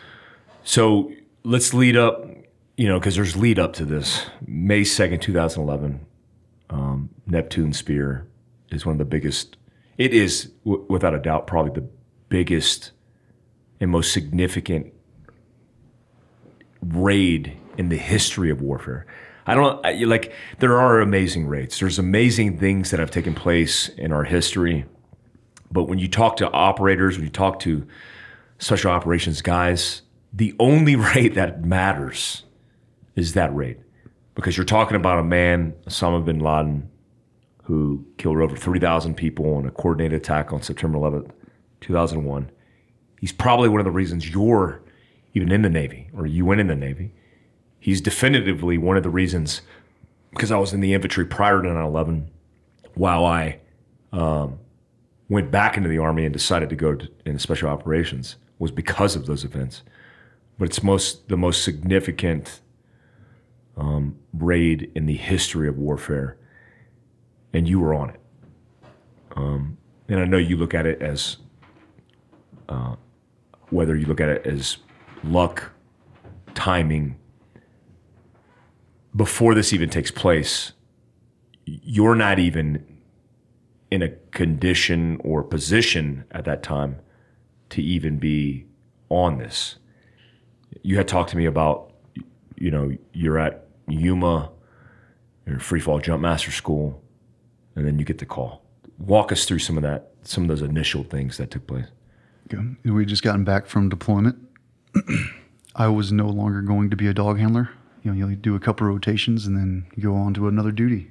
I'd handed, I handed Cairo over. He was staying within the squadron. He was just going to be a spare dog, and I knew the guys. They're going to take great care of him, so I knew he was in good hands. I went out to Free Fall Jump Master School in Arizona with one of my best friends, Nick Check. And while we were there, I got a call from my team leader. He says, "You have a flight out tonight. I need you to hop on that plane, and tomorrow morning come in, grab Cairo." And I'm like, "Okay, cool. I don't care. I'm 20-something years old. I've got nothing else going on."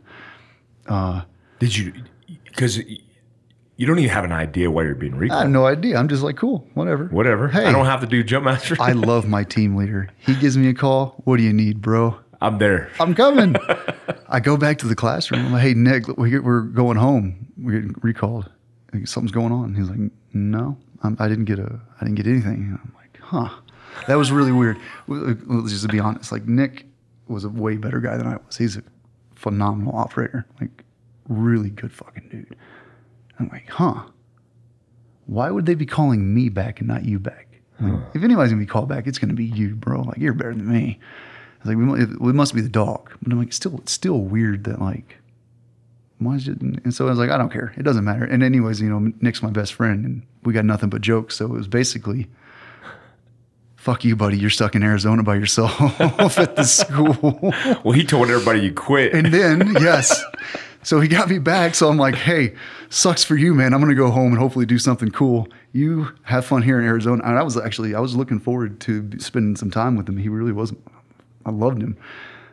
But I'm like, have fun stuck here by yourself. But yeah, the next day he got me back. Checking out was weird. It was, I told him, the instructors, I'm like, "Hey, I got to go. My boss called. I got something going on back in Virginia." And they're like, "No, I don't understand." I'm like, "I got to go. I got a plane ticket. I just need to check out of the course." And it was weird. Like, "You need to go to this building and check out of this and this and this." And I'm like, "Okay."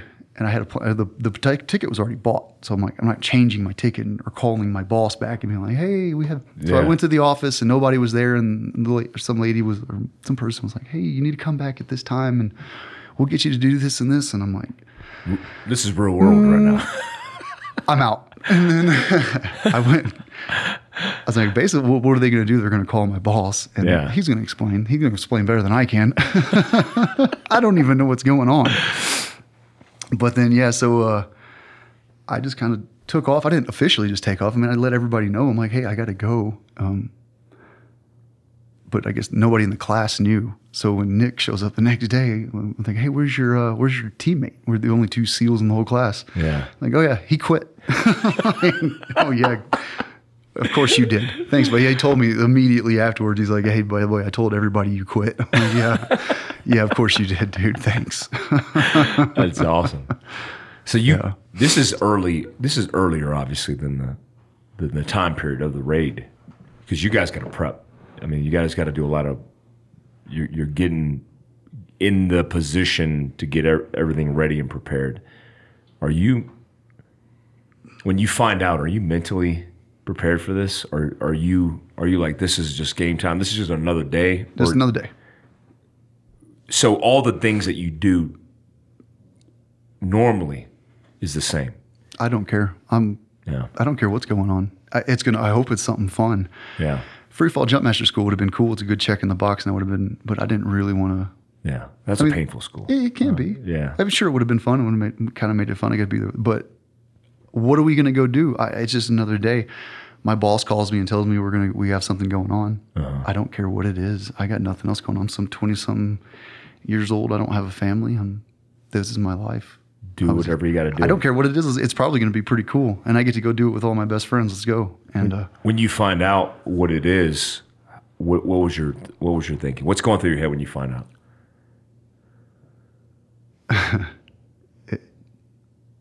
It was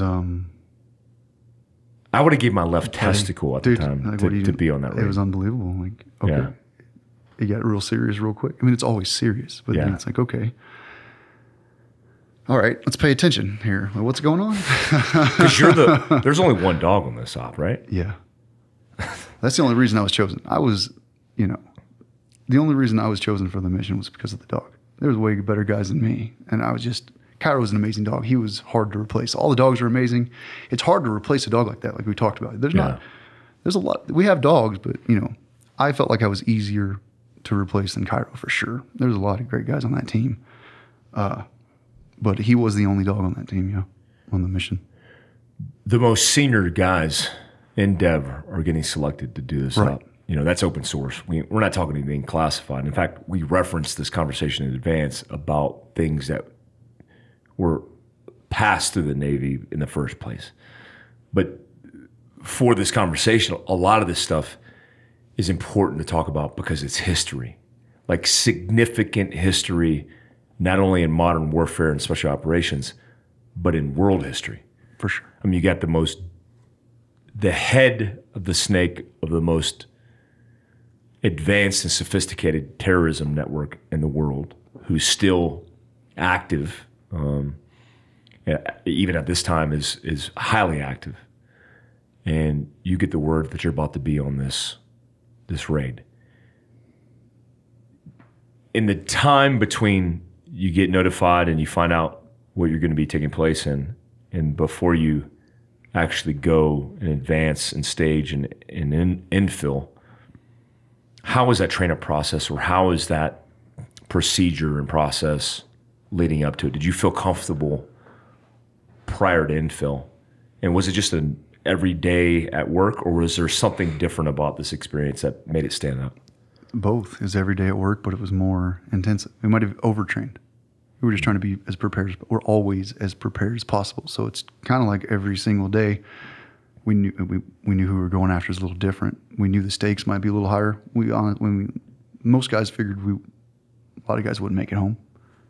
Something's probably, was that talked about beforehand? Oh, for sure. Everybody, you made sure everybody had your will done in your life insurance policy. Everybody wrote letters to their kids and their wives. Wow. It was just, the chances are a little bit higher, I would say, Yeah, we're not talking about a low-level scumbag HVT. We're talking about the head of the snake. It's always a dangerous job. Yeah. But this is, that was what was different. We were always training, always been prepared. And then the only thing I would say would separate this is we knew who we were going after, and we just planned for every contingency that we could possibly plan for. But we, honestly, everything that we planned for, it didn't happen.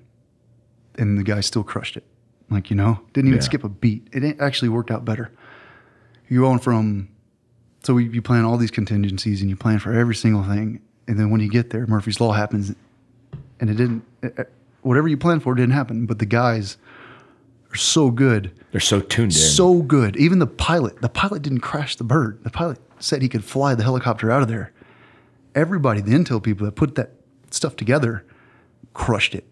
The helicopter pilots got us there, crushed it, and the guys didn't even skip a beat. You almost went from a near-death experience, a helicopter crash, to getting immediately off and going after one of the most high-value targets ever, and nailed it. That's the kind of caliber of people we're talking about. So talk to me through your mindset when you're on infill, because we talk about this routinely in podcast and education. me and you could be on a MH60 infilling into an HVT's target or objective, and we're sleeping. We're dozing off, we're bored, we're not even paying attention. But when we get that 1 minute out call, things shift. Mm-hmm. We get into a flow state. Things become very visual, very aware, or situational awareness increases. Like all these apparatuses that we've been trained to tune into, when that bird lands, it's go time. Mm-hmm. What is your mindset as you are infilling and you get the 1 minute out call? Like you said, I tried to sleep. I had Rob right across from me, Rob O'Neill, so I'm trying not to look at his ugly face the whole time. No, but really just sleep. And then, like you said, in that 10 minutes, all right, take off the music. Time to wake up. And then, you'll be playing so much beforehand, but you just try to stay calm and relaxed the whole time, like any other normal night. And then once you get there, a couple minutes out, then you start going through your things, your checklists. You don't want to mess this up. So then you just get prepared. And like you said, just get in that flow state. Just try to get just calm, relax, breathe. You know what you're doing. Just get out there and do your job to the best of your ability. But just getting that mindset of that 1 minute. You're going from sleeping to waking up and doing your job. Talk me through infill. You're on a helo and you go to infill. Talk me through like the process of like what some of the things that you observed and as you guys are infilling into the objective. I slept the whole time. Did you? Yeah, buddy. Hell yeah. I tried to at least. I listened to music when I wasn't sleeping. It was a long ride. So like I said, you're not talking to anybody. I had my headphones in, and I just tried like any. What were you listening to? I listened to country or rock on the like the last song in. It was Money Talks by AC/DC. I cranked it up. It's like, you can't mess around for too long. This is a big deal. But I'm listening to some music. Money Talks AC/DC was the last song before you hit the objective. I got at a certain time I cut the music off and it's put it away and it's business. You check everything. But the last song, I was like, we still got time, and it just happened to come on. And I cranked it up and it's Money Talks as we're flying, and it was like. I was thinking "In the Air Tonight" by Phil Collins. That's a good one too. So then it's actually that song on the way in, and then on the way out, It's a Great Day to Be Alive by Travis Tritt. Nice. So I used to listen to that song with Falco all the time. Like I love Falco. He'd be sitting next to me on the helicopter and I'd listen to that song after operations, and I couldn't do it after he died. Yeah.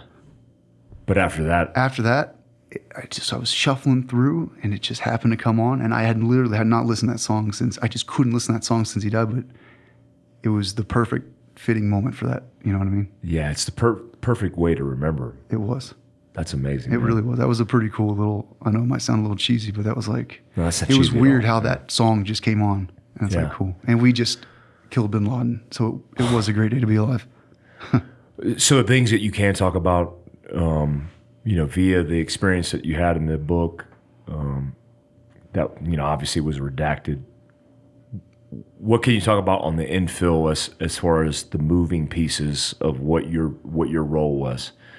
What was your specific role in the objective, and how did you maneuver about the objective? I just say most of the time I was just there to babysit Cairo. I watch him. My role that night, Cairo's was dual purpose, explosive and man odor. My job was to get off of the helicopter and let him do his job. First was to do sweeps of the perimeter, make sure there wasn't any IDs, any escape tunnels, anything weird. Just let him do his job. I'm watching Cairo. Once we do a couple laps, make sure everything's secure. Crowd control. We were fine then, so I made my way to the inside. Tried to make my way into this little weird chicken coop thing and got caught up in some stuff. It wasn't anything. I got held up for a second, and then I went around and I went into the main building. I was just trying to clear stuff with the dog that, he might pick up on some scent. Ended up being nothing, so that was weird. Going around that and then ended up going into the building and then doing the same thing. Just there was glass and stuff all over the floor, so I'd have to pick up Cairo in certain areas. And, dogs will engage dead bodies sometimes. And you don't want Cairo. I didn't want Cairo to get into the mode. I wanted him to stay in explosive odor mode. And if he's biting somebody, he's not going to concentrate on explosives. So I was trying to maneuver him through the building and not getting him. There was glass, so I was just trying to not get him injured and let him do his sweeps. And he was looking for explosives. And come on, he's got a hidden wall. He's got to have some kind of safe room, right? He's going to be something. But we did sweeps of the first floor and second floor, and then, eventually I was up there and I saw Rob, and Rob was like, I think I got him. I was like, I think I just shot that motherfucker. I'm like, cool. I'm still working. I'm like, cool. It's good to hear. Like, I don't know nothing. He said it to you in person. Yeah, we're working. I'm doing sweeps. Yeah, I saw him. around. He's like, I think I just shot that fucker. I'm like, all right, cool. I'm still working. Like, we're not done. And then, and then the call came over the radio, and that's when it's official. Man, they're not going to make that call over the radio unless it's like Was the call Jackpot? Geronimo. It was Geronimo was it? Yeah, that's right. Geronimo. Because it had to be very specific to him. Right. And then once I came over the radio, it's like, oh, hey, you weren't lying. Hey, good, we got it. And then this isn't a dry hole. This isn't just No, and then once that radio call. Wow. Once I came over there, it's it didn't matter for me personally, if I didn't make it back home, it's okay. We accomplished the mission. It's like, it's done. Yeah. At that time, you could have ended life and been happy. It's done. It's like, it's done. Okay, it's official. It's done. Even if I didn't see the body, the call came over the radio. I trust my guys. They're not going to make that call without it being done. As soon as I heard the call, it's like, okay, it's done. Cool. Now, there is discrepancy between his pseudonym, Mark Owens, and Rob, who took the shot that ended his life. But from your perspective, I said Cairo did it. Cairo. I mean, come on. Cairo might have broke this shot. Of those guys know that Cairo was there, and he did it. It was a dog bite. No, it was a dog. But both those guys I looked up to both those guys. They were great. I say this all the time. I can't say it enough. The guys were amazing. Both those guys did heroic actions. Everybody on that target did heroic actions. No matter who cares who took the shot, anyways. I know, right? It's like it doesn't matter. What about the intel people? Those people did an amazing job. What about the helicopter pilot? What about the support people that helped us get there? Yeah. Everybody did an amazing job. The case officers, everybody. It wouldn't have happened if it wasn't for everybody. So good job. Somebody pulled the trigger, and it didn't matter that there was other bad people on that compound that died that night, and that other people did other heroic stuff. It wasn't just him, there was a heroic stuff. One guy grabbed the two women because he thought he was about to explode. The women came out of the room. So he tackled the women. He tackled the women into the corner to save his teammates. Luckily, the women didn't blow up. But he was just like, I talked to him afterwards. He's like, I knew it. I grabbed him and I just was waiting for him to clock off. That's it, man. He was just trying to get him away from the rest of the guys so they could get past him. Like that. So, you can say whoever took the shot. It doesn't matter. Cairo killed him. But everybody on that team is amazing. Were you on the helo that did the crash? I was never on a helo crash. Never in my whole career. So that one helo that did crash, there were some heroic actions from the pilot. Dude, that guy was like, I'll fly this thing out of here. I didn't hear him say that specifically, but those guys are awesome, man. You know the deal. Those guys are the best of the best. The best of the best, man. Their skill set is insane. It is. He kept it up and hovering. That thing could have, the circumstance could have turned out way worse. Oh, yeah. That thing could have, yeah. Was anybody injured on that objective? Nobody was. I think a little bit, but nobody talks about it. Yeah. I think a little bit, maybe some frag or something, but nobody. But nothing significant. No, nothing. I don't think so. When you got the call, Geronimo, and I'm assuming you saw the body for yourself, what was that going through your head? Like, I mean, I fantasized. I was in the unit at the time when this happened, and I fantasized about that. Like, dude, I knew many people in special operations who would have given anything to be on that op. And when that happened, I imagine myself there when that moment took place, because I mean that's what propelled a lot of us into service in the first place. Mm-hmm. What was your reaction when you saw him? I mean, at what moment? I was like, when I heard the call, obviously that was a great moment. And then I remember seeing the guys taking him away onto the helicopter. And I was like, that's cool. The guys got him and they're taking him. But the mission's not over until you get home. Yeah. So, and we were on a time crunch.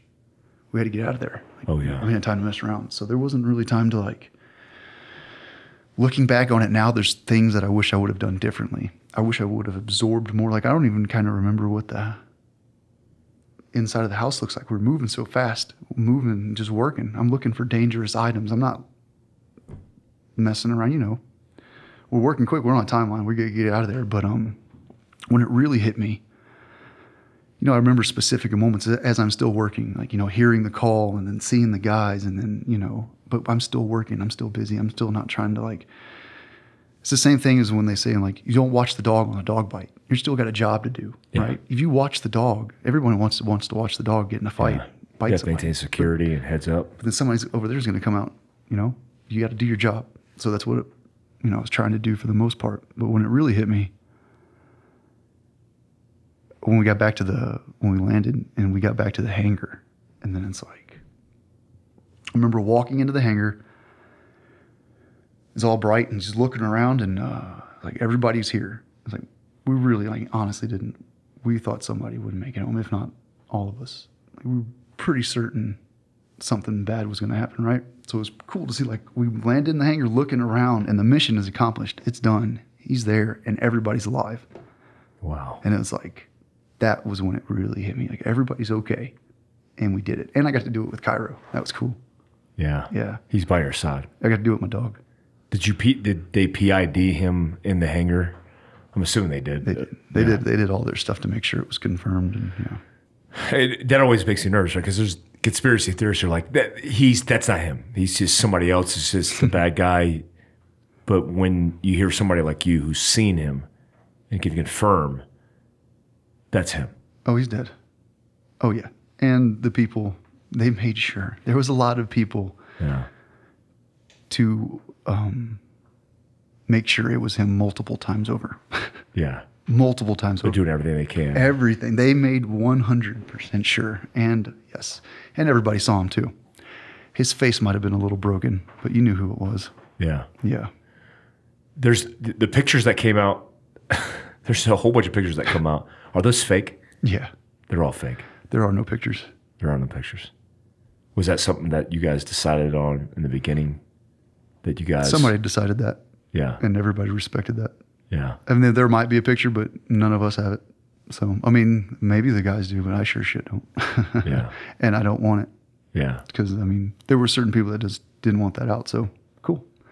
I'm just happy to be a part of the mission, and we accomplished it. And that's cool with me, And now I get to write a book about my dog and tell Cairo's story. I mean, it's awesome. We're a big part of history and bring attention to just everybody on that team, everybody that had something to do with that mission. It gets to just, I know there's other books written about it, but this is a little different. It puts completely different, yeah. It shines a light on the dog too. I mean, he was the only dog. It was a big piece of history, and Cairo really was a great dog. So, before we get into the book, because I'm so interested in the book, and I downloaded it last night. Okay. No Ordinary Dog.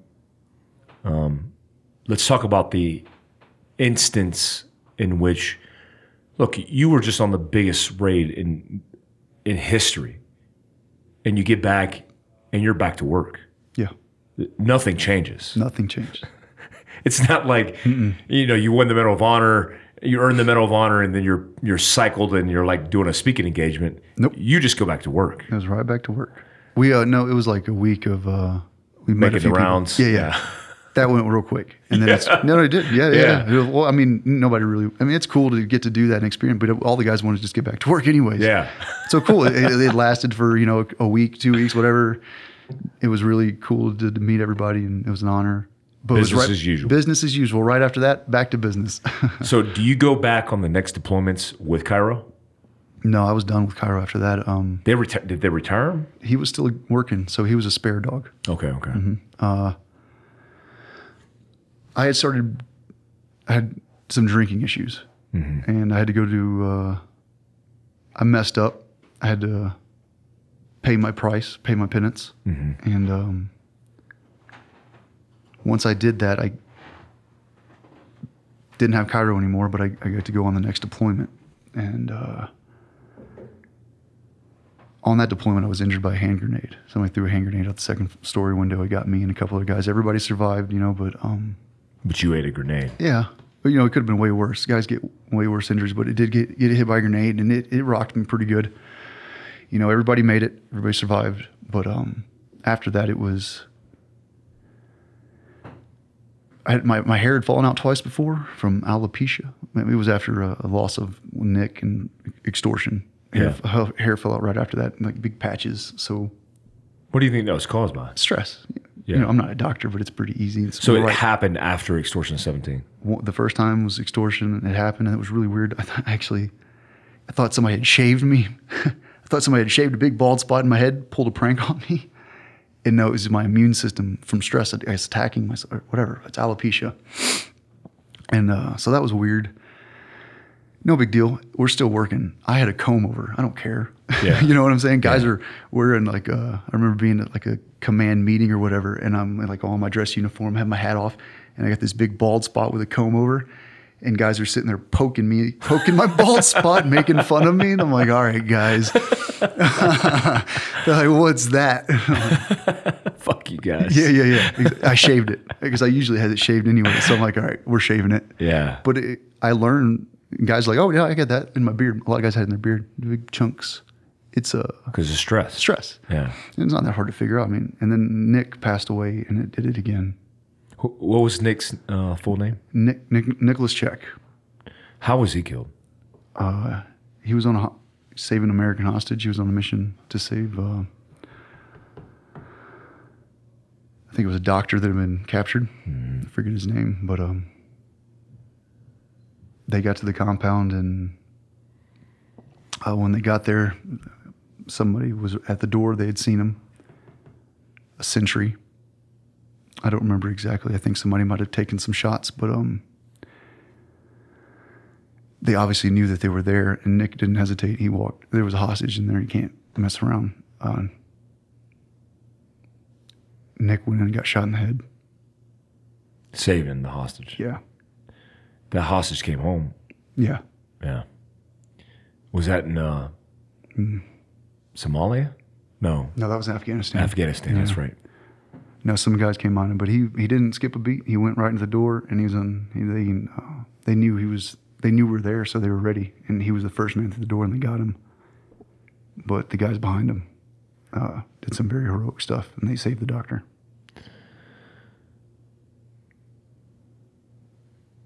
So when that happened, Extortion 17 happens, there's periods of a career in special operations where I don't want to say it catches up with you, but things start to accumulate. Oh, dude, the wheels were falling off. Yeah. Yeah, the wheels fell off hard. What were the indications for you that the wheels were falling off? Well, the first was the hair. And then I was like, I didn't even pay attention because we were still working. I didn't care. Yeah. I'm like, cool. Oh, you're like, whatever. Whatever, bro. Like, yeah. But now I look back on it, I'm like, what the fuck? My hair fell out twice. Should have paid attention. My fingernails fell out once. Oh, that was weird. I don't know what that was from. Yeah. Well, it's the same tie into your hair. Yeah, probably. So I was seeing that, but I was still mentally, I guess. I think I was boozing a lot. I was self-medicating with alcohol from I don't know, all the whatever stress. You're just numbing yourself. Numbing myself for sure. Yeah. I think that self-medicating and then all the concussive blasts over the years, all the breaching, all the hard hits, the skydiving, hard openings, rockets we shoot. I think all that stuff accumulated, and then that grenade injury was just the tipping point. And that was like, after that, things just weren't the same. I started getting really bad migraines. Like those were shitty. Yeah. those have gotten way better these days. And those are stress. I would say those are stress. Yeah. A lot of people don't realize, depending on where you operate, is going to be the determining factor of your longevity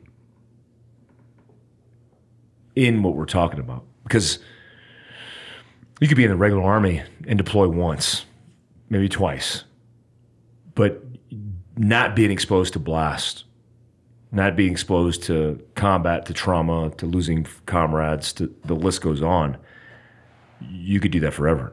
But when you do it constantly, and then you're constantly losing friends, you're constantly getting blown up, you're constantly in engagements, and it never stops, there's going to be a time in which you have to take a knee.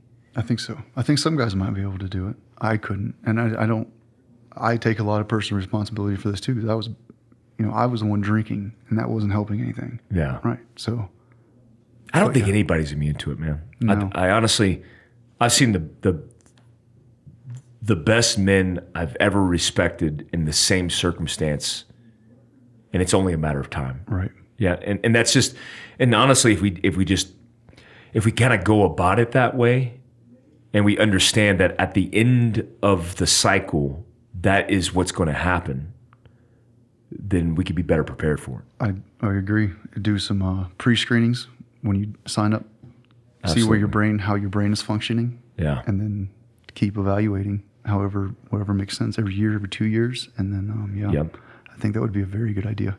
Because the transition out, after all that stuff, the grenade blast kind of put me over the edge. I had great team leaders that really cared about me and put me through everything that they possibly could to help me. Everything. Like, everything that they had, they tried. Yeah. And it just didn't work. Between the migraines and the memory loss and all the other back pain, everybody has the back, shoulder pain, whatever.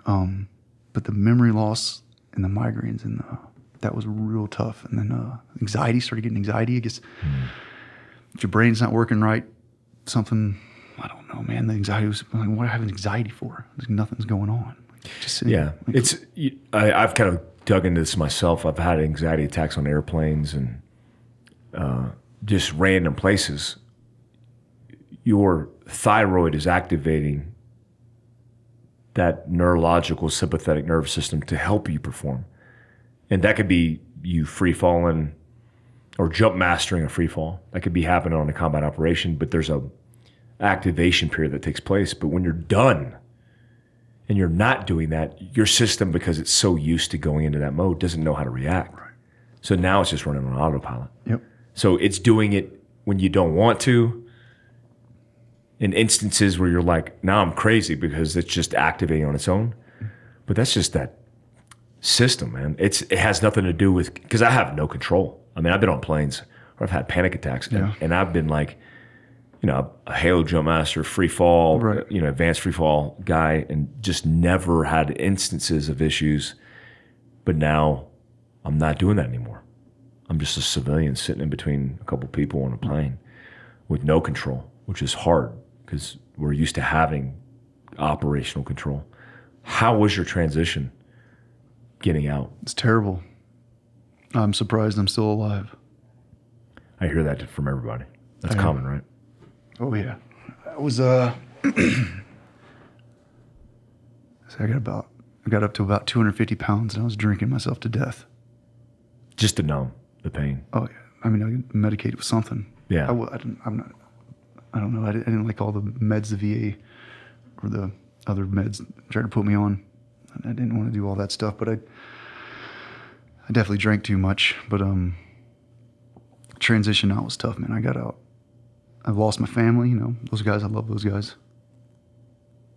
And then my brain, man, it's just, I drank myself out of a job right after that. And I went home and it's hard when it's your own brain because I'm like, I used to be pretty smart. I mean, maybe not the smartest guy in the world, but I used to be a pretty high functioning individual. And now I'm like, I can't hold down a job and I'm staring at the wall for like an hour at my mom's house because I can't figure out what's going on. It was pretty frustrating.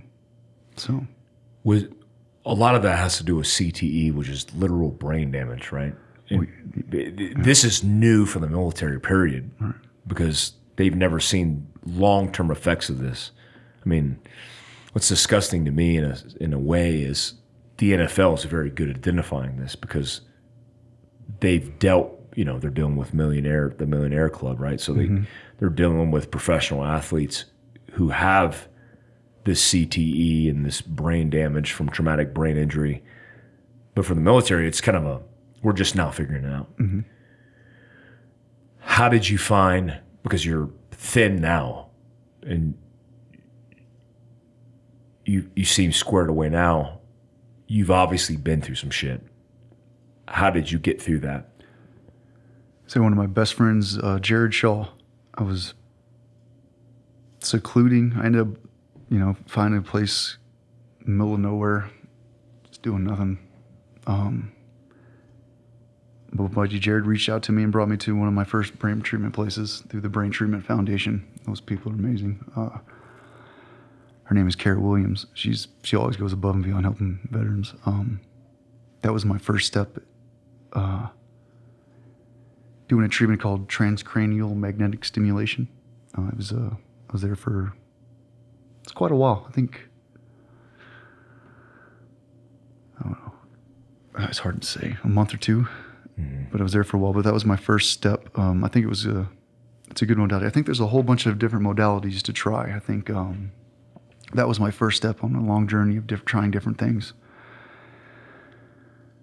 I think I'd heard intermittent fasting. I heard about one of the guys that was actually the guy I highly respected and loved told me about it. He didn't call it intermittent fasting. He called it something else. And while I was still in the teams, and I didn't listen to him. I'm like, oh yeah, just kind of went right over my head. But then I heard it in some other context, and I tried it again, and I lost 70 pounds. And I'm not saying that was one thing. That's just one modality. Everybody knows their diet is very important in brain health, but I think there's other things out there too that can help with that. The TMS treatment might be an option. It might not be. Everybody's different. Every situation is going to be different, but I know there's a whole lot of good people out there, and there's a whole lot of modalities that you should try. Breathing and meditating has been a huge one for me that I try to do consistently, man. If I get up, and if I don't work out, at least if I get up and I breathe and I meditate and I pray for a little bit, that is for 10 minutes. Give myself at least 10 minutes to do that. And then keeps you in the right headspace. At least do that. Gets you in the right headspace. At least it's something. Mm-hmm. And then if I can do more than that, I think there's all kinds of good stuff with the hot, like sauna therapy I've heard about. There's heat shock protein stuff I haven't really dug into. There's, I think, cold plunges and cryotherapy. I think there's really good benefits to that, and incorporating some breathing. I've tried to dig into that a little bit. I need to do better. Any inflammation in the body, so your diet, if you're getting fat, inflammation in the body is bad. So eat better food. It's better for your brain. CBD helps with inflammation. I think I do that help. all the time. Yeah, perfect. Yeah. I think any inflammation. There's all kinds of different things to try, and I think a couple of these things have helped me out. But if it wasn't for my best friend, I probably wouldn't have went. He had to. So I tell people, if you're in a bad place, reach out to somebody. But I didn't. Yeah, it's hard. You're not going to. A lot of people aren't going to. Maybe you will, but I say if you know of somebody that's in a bad place, reach out to them, and just see if you can't help. And one of the reasons of writing the book is to tell Cairo's story. It's a piece of history. Bring attention to what these amazing working dogs do in their foundations, and then also tell my story, and bring attention to some of these modalities that can help veterans. If telling my story can help a little bit, then it's not easy for me to do, but I got to have purpose again, and that is definitely a good purpose. That's exactly, that's it. In a nutshell, that's what it is, right? When you serve in special operations, you have the highest pinnacle of purpose in a warrior's heart and mind than you could ever serve in. There's nothing that can compare to that.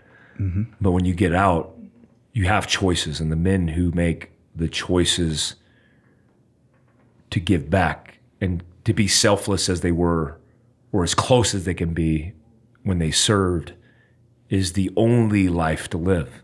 And I always tell people who are working for working for some company doing executive protection, like, dude, for free, I would do what I do, which is try to give back and talk about preparedness and put people in the right state of mind to maybe potentially save somebody's life. Right. If we didn't have that, if you didn't have the book and know that you were giving back, there would be no purpose in life. And that's why a lot of us check out. Because why live when you have nothing to live for, when you feel like you're no asset to the people around you? Oh, yeah. I used to say I wish I died after the Bin Laden mission all the time. I did. I don't think that way anymore. But for a long time there, I was like, I fucking should have just ended it there. Yeah. Ended on a high note. Like, after that, a lot of bad things happened. Intermittent fasting has helped me because Has it? It's helped with cognition. Yeah. Right? Because the sugar and the carbohydrates just saturates the brain. And dude, me and Kevin are borderline, and I hate to say this word, but it just affiliates with it, is like retarded. I mean, we're just sitting there staring at each other. We say things, we forget things, and we're looking at each other like a bunch of old dudes with dementia, and we're young, right? Relatively speaking. Right. It's In our crazy. prime. In our prime. If we were civilians, we never experienced the trauma. We'd be in our prime. We'd be CEOs of companies, crushing it. Yeah, buddy. Let's talk about the book, because that, when I think about purpose, people always ask me, they're like, do you think a book's a good idea? Or even talking about special operations. I think it's the best idea, because when I grew up, the only reason I became a special forces guy and served as long as I did because of what I read as a young man. Exactly.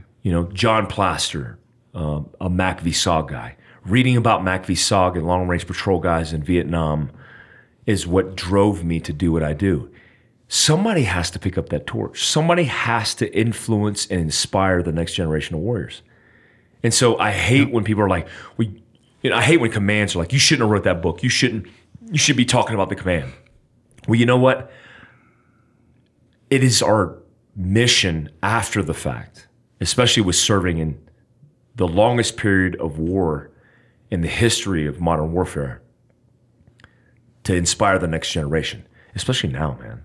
I agree. And people aren't doing shit. I completely agree with you. I Navy SEALs, the movie is why. But for real. Me too. That inspired me to look and go, I want to be like those men. It was well done. Right. But reading the books, and I would know exactly, Yeah. just seeing that, I agree 100%. And I felt the same way when I was when the books came out. I was just nervous of what's going to be in there, and what are you going to say, and is it going to be? But when I read it, and it's like, okay, and then especially getting it approved through the Department of Defense, just to make sure. I do love my guys, and I don't want to make anybody mad, and I love the Navy. I'm the same way. Yeah. You know what I'm saying? I don't want to this is a piece of history. Yeah. It's an honor to be able to tell a story and bring attention to the dogs. And then if I can help other veterans, then yes, please. But I don't want to make any of my teammates mad. I'm the same way. I always think about it. Their opinion is the only opinion that matters. Of course. If one dude hits me up and is like, Mike, I don't like whatever you want me to do, right. I'll take it down. I don't care. As long as you guys are seeing me in a good light, I'm not a shitbag. Yes. I'm not P&G'd. I feel okay. There are certain guys that I respect highly. Yeah. And I do care about their opinions. And there are guys who are in charge that made our jobs not so great. And they made a lot of guys' lives miserable. Mm-hmm. And I don't really care what their opinion is. My purpose is to help other veterans and to help the teammates that I really love. Mm. If the people that made our lives miserable, for some reason, have a problem with me writing a book, fuck 'em. to help the guys that I really do love and care about, I'm sorry, I don't care. No Ordinary Dog is the name of the book. Cairo passed away in 2015. Is that right? 2015. Yeah. So talk to me about Cairo and his passing. And then what was the inspiration behind assembling this book? Because it's a big feat, man. It's a different. I look at all the things that we do, and it's very easy. When you talk about writing a book and putting it together and making it what it is, it's a difficult thing to do. It took 3 years, I think 3 or 4 years to do. I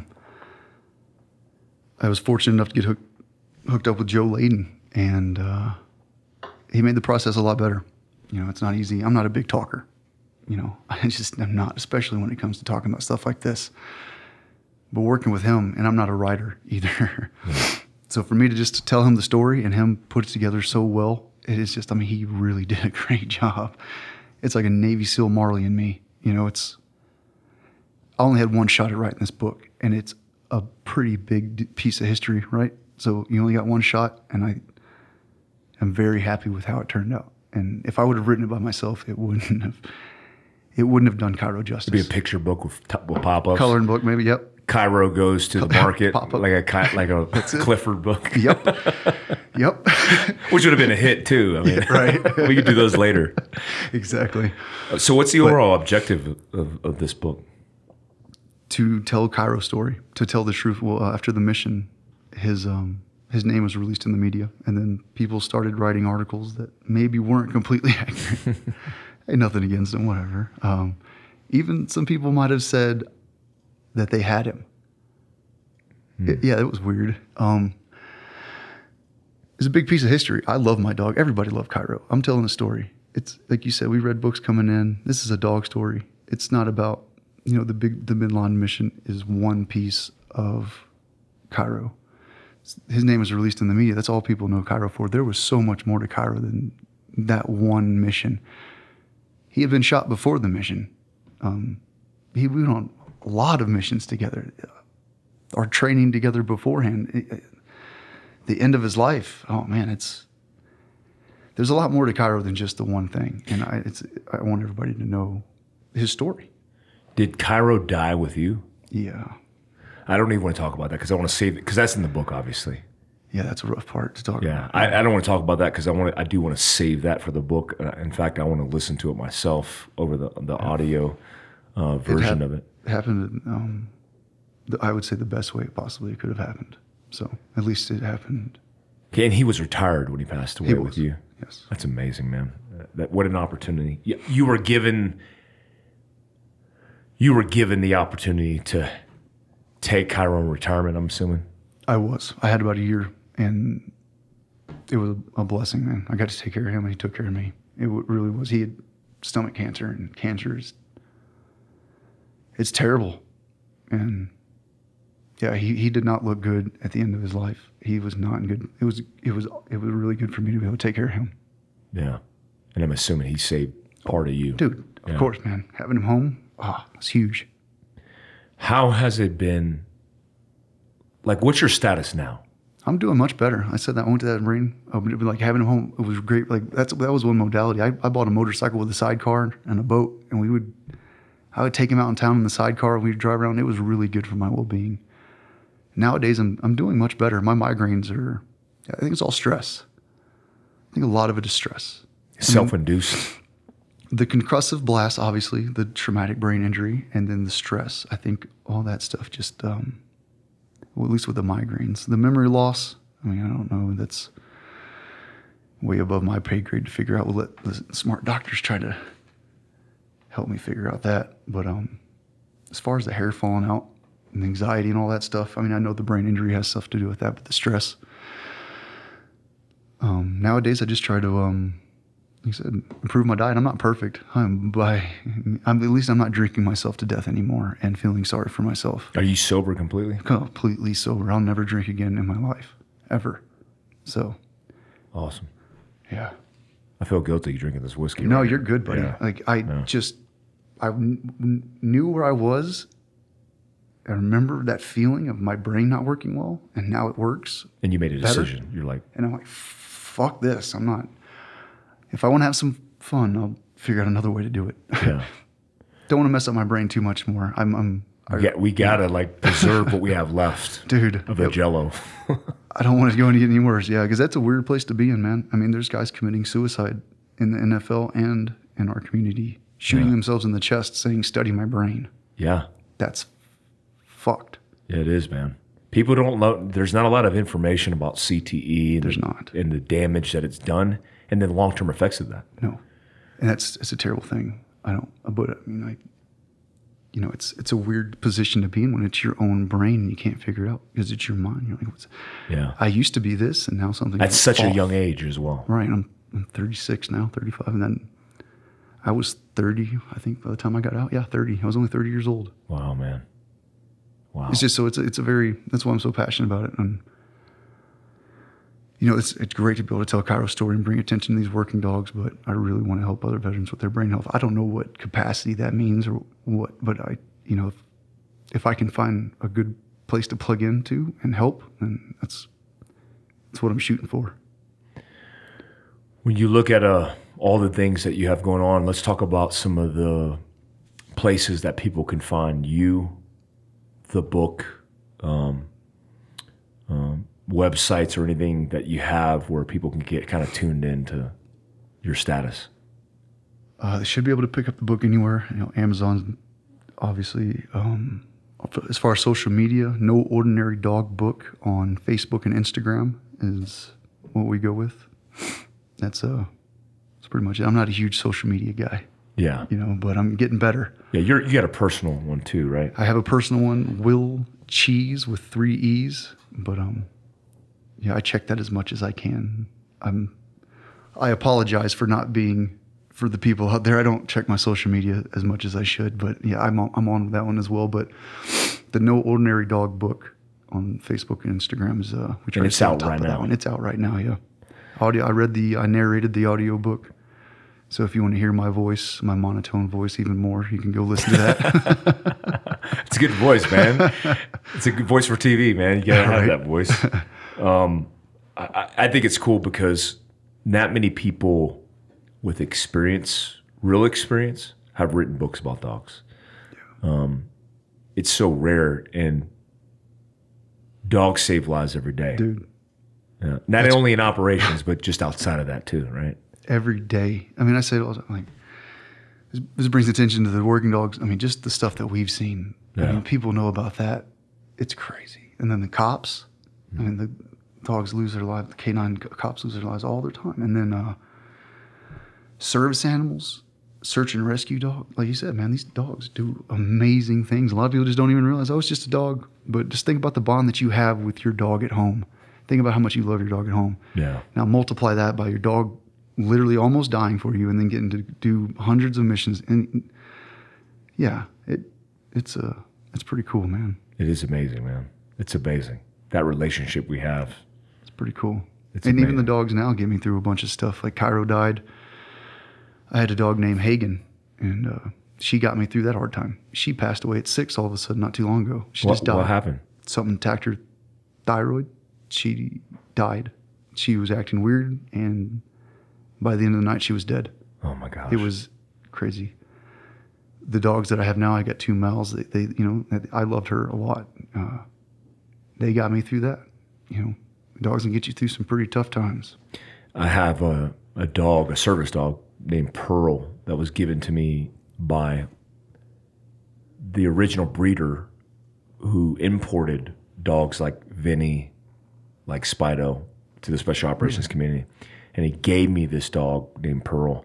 And I was going through a hard time, and my crazy ex at the time didn't realize kind of the she's crazy, I was crazy. But she didn't have enough empathy for me to understand my circumstance, and I don't blame her because I was batshit at the time. I understand. On Ambien and Trazodone and all the stuff VA gives you. Yep. And Pearl from Labs for Liberty, after she was trained, was given to me at the right time, because if she wasn't given to me, I don't think I would have made it through that time. Yeah.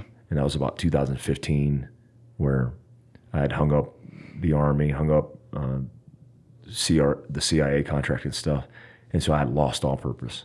And she got me through that transition to get back on my feet to start this company. Nice. So yeah, man, they save lives huge. every day. Yes, they do. Kevin with Vinny, who's named after the dog that saved my life, he was on the same objective, which is Objective Ladonia in Iraq. I could see already how he's transitioned out of the military and how beneficial Vinny has been for him. Yeah. As a companion, as a service dog that helps with physical disabilities. It's so important, man. I mean, even just sleep alone, that's another huge one. Sleep is huge.